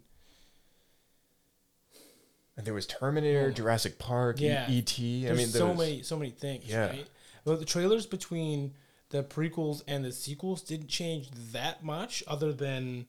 I'd say the style of trailer is pretty well the same. It's just that the sequel era had a lot more dedicated shots and stuff specifically for trailer purposes. Mm-hmm. And audio and stuff. Yeah. Much more crafted to designed to be a certain way. Yeah, exactly. Yeah. So instead of taking what you can, making something, you're building something from scratch. Exactly. Almost. Yeah. But the original trilogy trailers, I feel like they just threw whatever they had at the wall. Yeah, I mean, it really. I mean, what we've seen here today is like the growth of a showcasing of what this movie's going to be like into really displaying why this movie is going to be good and why you should see it in the theater, right? Because like you said, the prequels really just took shots from the film and tried to make an exciting kind of trailer out of it. And episode 3 did a great job at that. You know, it was I would say Phantom Menace as well. And Phantom Menace as well. Really great trailer. And you know, here we are with the sequels. The trailer editing and in these modern Disney Star Wars films is amazing. And especially like the Solo, like so creative with like the buttons and that's so cool. You know, like man, like it's like that in itself is just this is all designed for the teaser trailer, right? And it's like there's certainly an appreciation to be held about that because none of that's in the movie. Yeah, it's just that trailers are held such a higher quality standard now. Oh yeah, and I think a big part of that honestly is just the level of competition. Because when the original trilogy came out, like films were still coming out. But I feel like there wasn't nearly as many. Like, as we said, films were in theaters for, like, 3 months. Yeah. And I'm sure all trailers were coming out were pretty similar, where they were kind of rough. And I feel like trailers really started to solidify over the 80s and into the 90s. And then I'm guessing what happened was the transition to digital allowed them to just have so much more control. Oh, what yeah. we got in the early 2000s. Yeah, exactly. Episode 3, I think was a huge. Well, actually, it was shortly after that was when YouTube launched in 2005. I don't even know. I think it was 2005. Yeah. So episode 3 was I think the trailer was on YouTube. Possibly, you know, but it wasn't that big of a hit, right? Like YouTube right away. I mean, like until Google bought them and whatever else. I remember when that happened. Yeah, Alphabet or whatever. But yeah, it was. I mean, times have changed, and now of course, you know, with the amount of smartphones and because you know it's not like everyone had a smartphone in 2005. You couldn't just watch the episode 3 trailer just at the bus stop. Like that's got to be. I mean, I don't. When was the first iPhone? I think it was like 2000. Was it 2000? Was it 2005? It was somewhere around that era. Maybe 2000. It was 2000. Yeah. No, it's probably 2007. 2007. Yeah, 2007. Okay, so it was right after Avengers. So smartphones weren't really good. I should say good smartphones because there were smartphones, but good smartphones weren't really a thing running Windows 7 on your phone. Yeah. Oh one of my first phone was running Windows Vista. Oh my goodness. Yeah. That's crazy. That's Windows Mobile Vista. It was awful. Like I had the start menu on it, and it was so small, and like there was like the files and everything. So it's like you'd misclick stuff all the time, and it came with like a little stencil, stylus, which you never use. And the screen was plastic, not glass, right? Yeah, it wasn't touch sensitive for like there's a name for that. It was like like heat response. Or something. Exactly. Capacitive touchscreen. Yeah. Yeah, it was pressure based. Yeah, like push really hard on the screen. It's terrible. Yeah, it's times have changed, and you know now you know we can subscribe to YouTube channels and stuff on our smart TVs or Disney Plus. Streaming services have now become such a huge thing in the last couple of years that really has changed the game because now you can watch the trailers for Obi-Wan Kenobi or all these things on Disney Plus. Like you don't need to like the minute they launch. Yeah, the minute they launch, like the minute they're announced as a thing, like you can go to Disney Plus, boom, it's featured on the home screen. It'll watch the trailer for Miss Marvel or whatever, right? Like whatever the next big thing is. Yeah. And you know, it's a different world to be living in. I feel like these teaser trailers are you know, there's so much effort that's put into it, but I feel like they might be taken for granted a little bit. Because, unquestionably. Yeah, I mean, like, let's not forget, people had to buy a movie ticket to go and watch a freaking trailer. Like that's crazy. Just insane, dude. I mean, like it's a totally different world, and you know, I have a huge appreciation for all of these trailers. Oh man,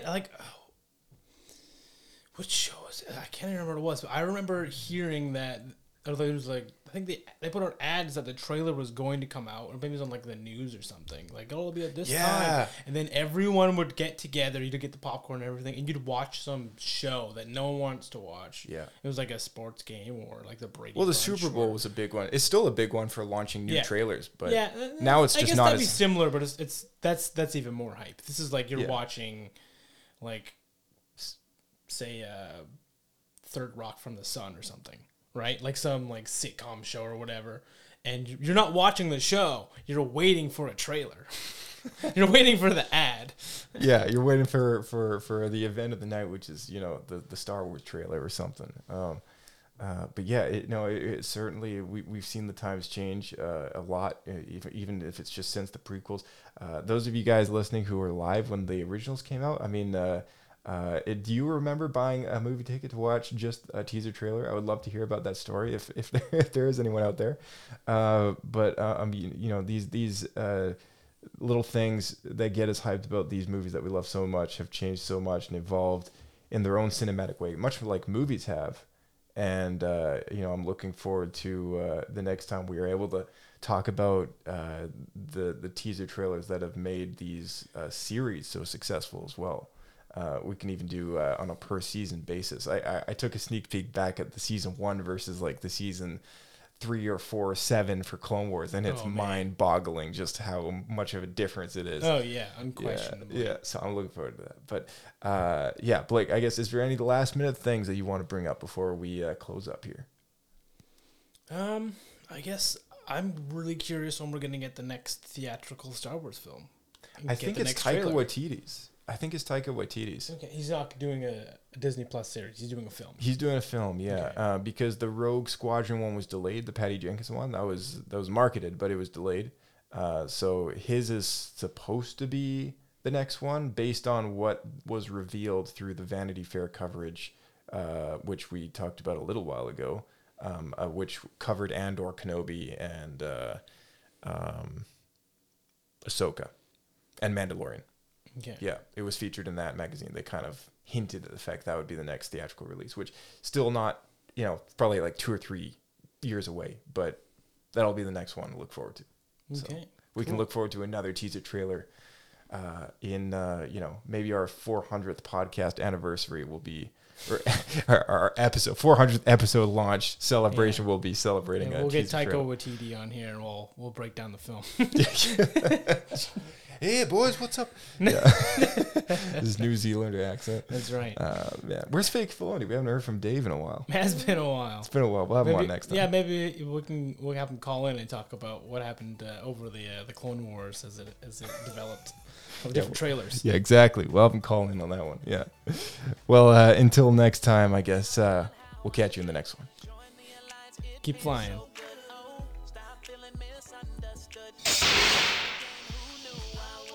All right, and to all of you guys at home, big thank you for tuning into the show. We love seeing our audience grow, and if you want to leave a 5-star rating on Spotify or iTunes, Apple Podcasts, whatever podcasting platform allows you to leave a couple stars for us, that'll help us out a lot. Helps us out with the algorithms, helps people find the show, and just from a hobbyist perspective of seeing this podcast grow, we love to see our audience expanding. So those of you who want to share your Star Wars stories with us, your love for some of these teaser trailers and memories about some of these things, send us an email, swescapepodcast@gmail.com. Feel free to join the Discord, send in an email. You can always email a voice clip or at our SpeakPipe address. Follow us on Twitter and Instagram with the @SWEscapepodcast tag. And we will see you in the next one. May the Force be with you.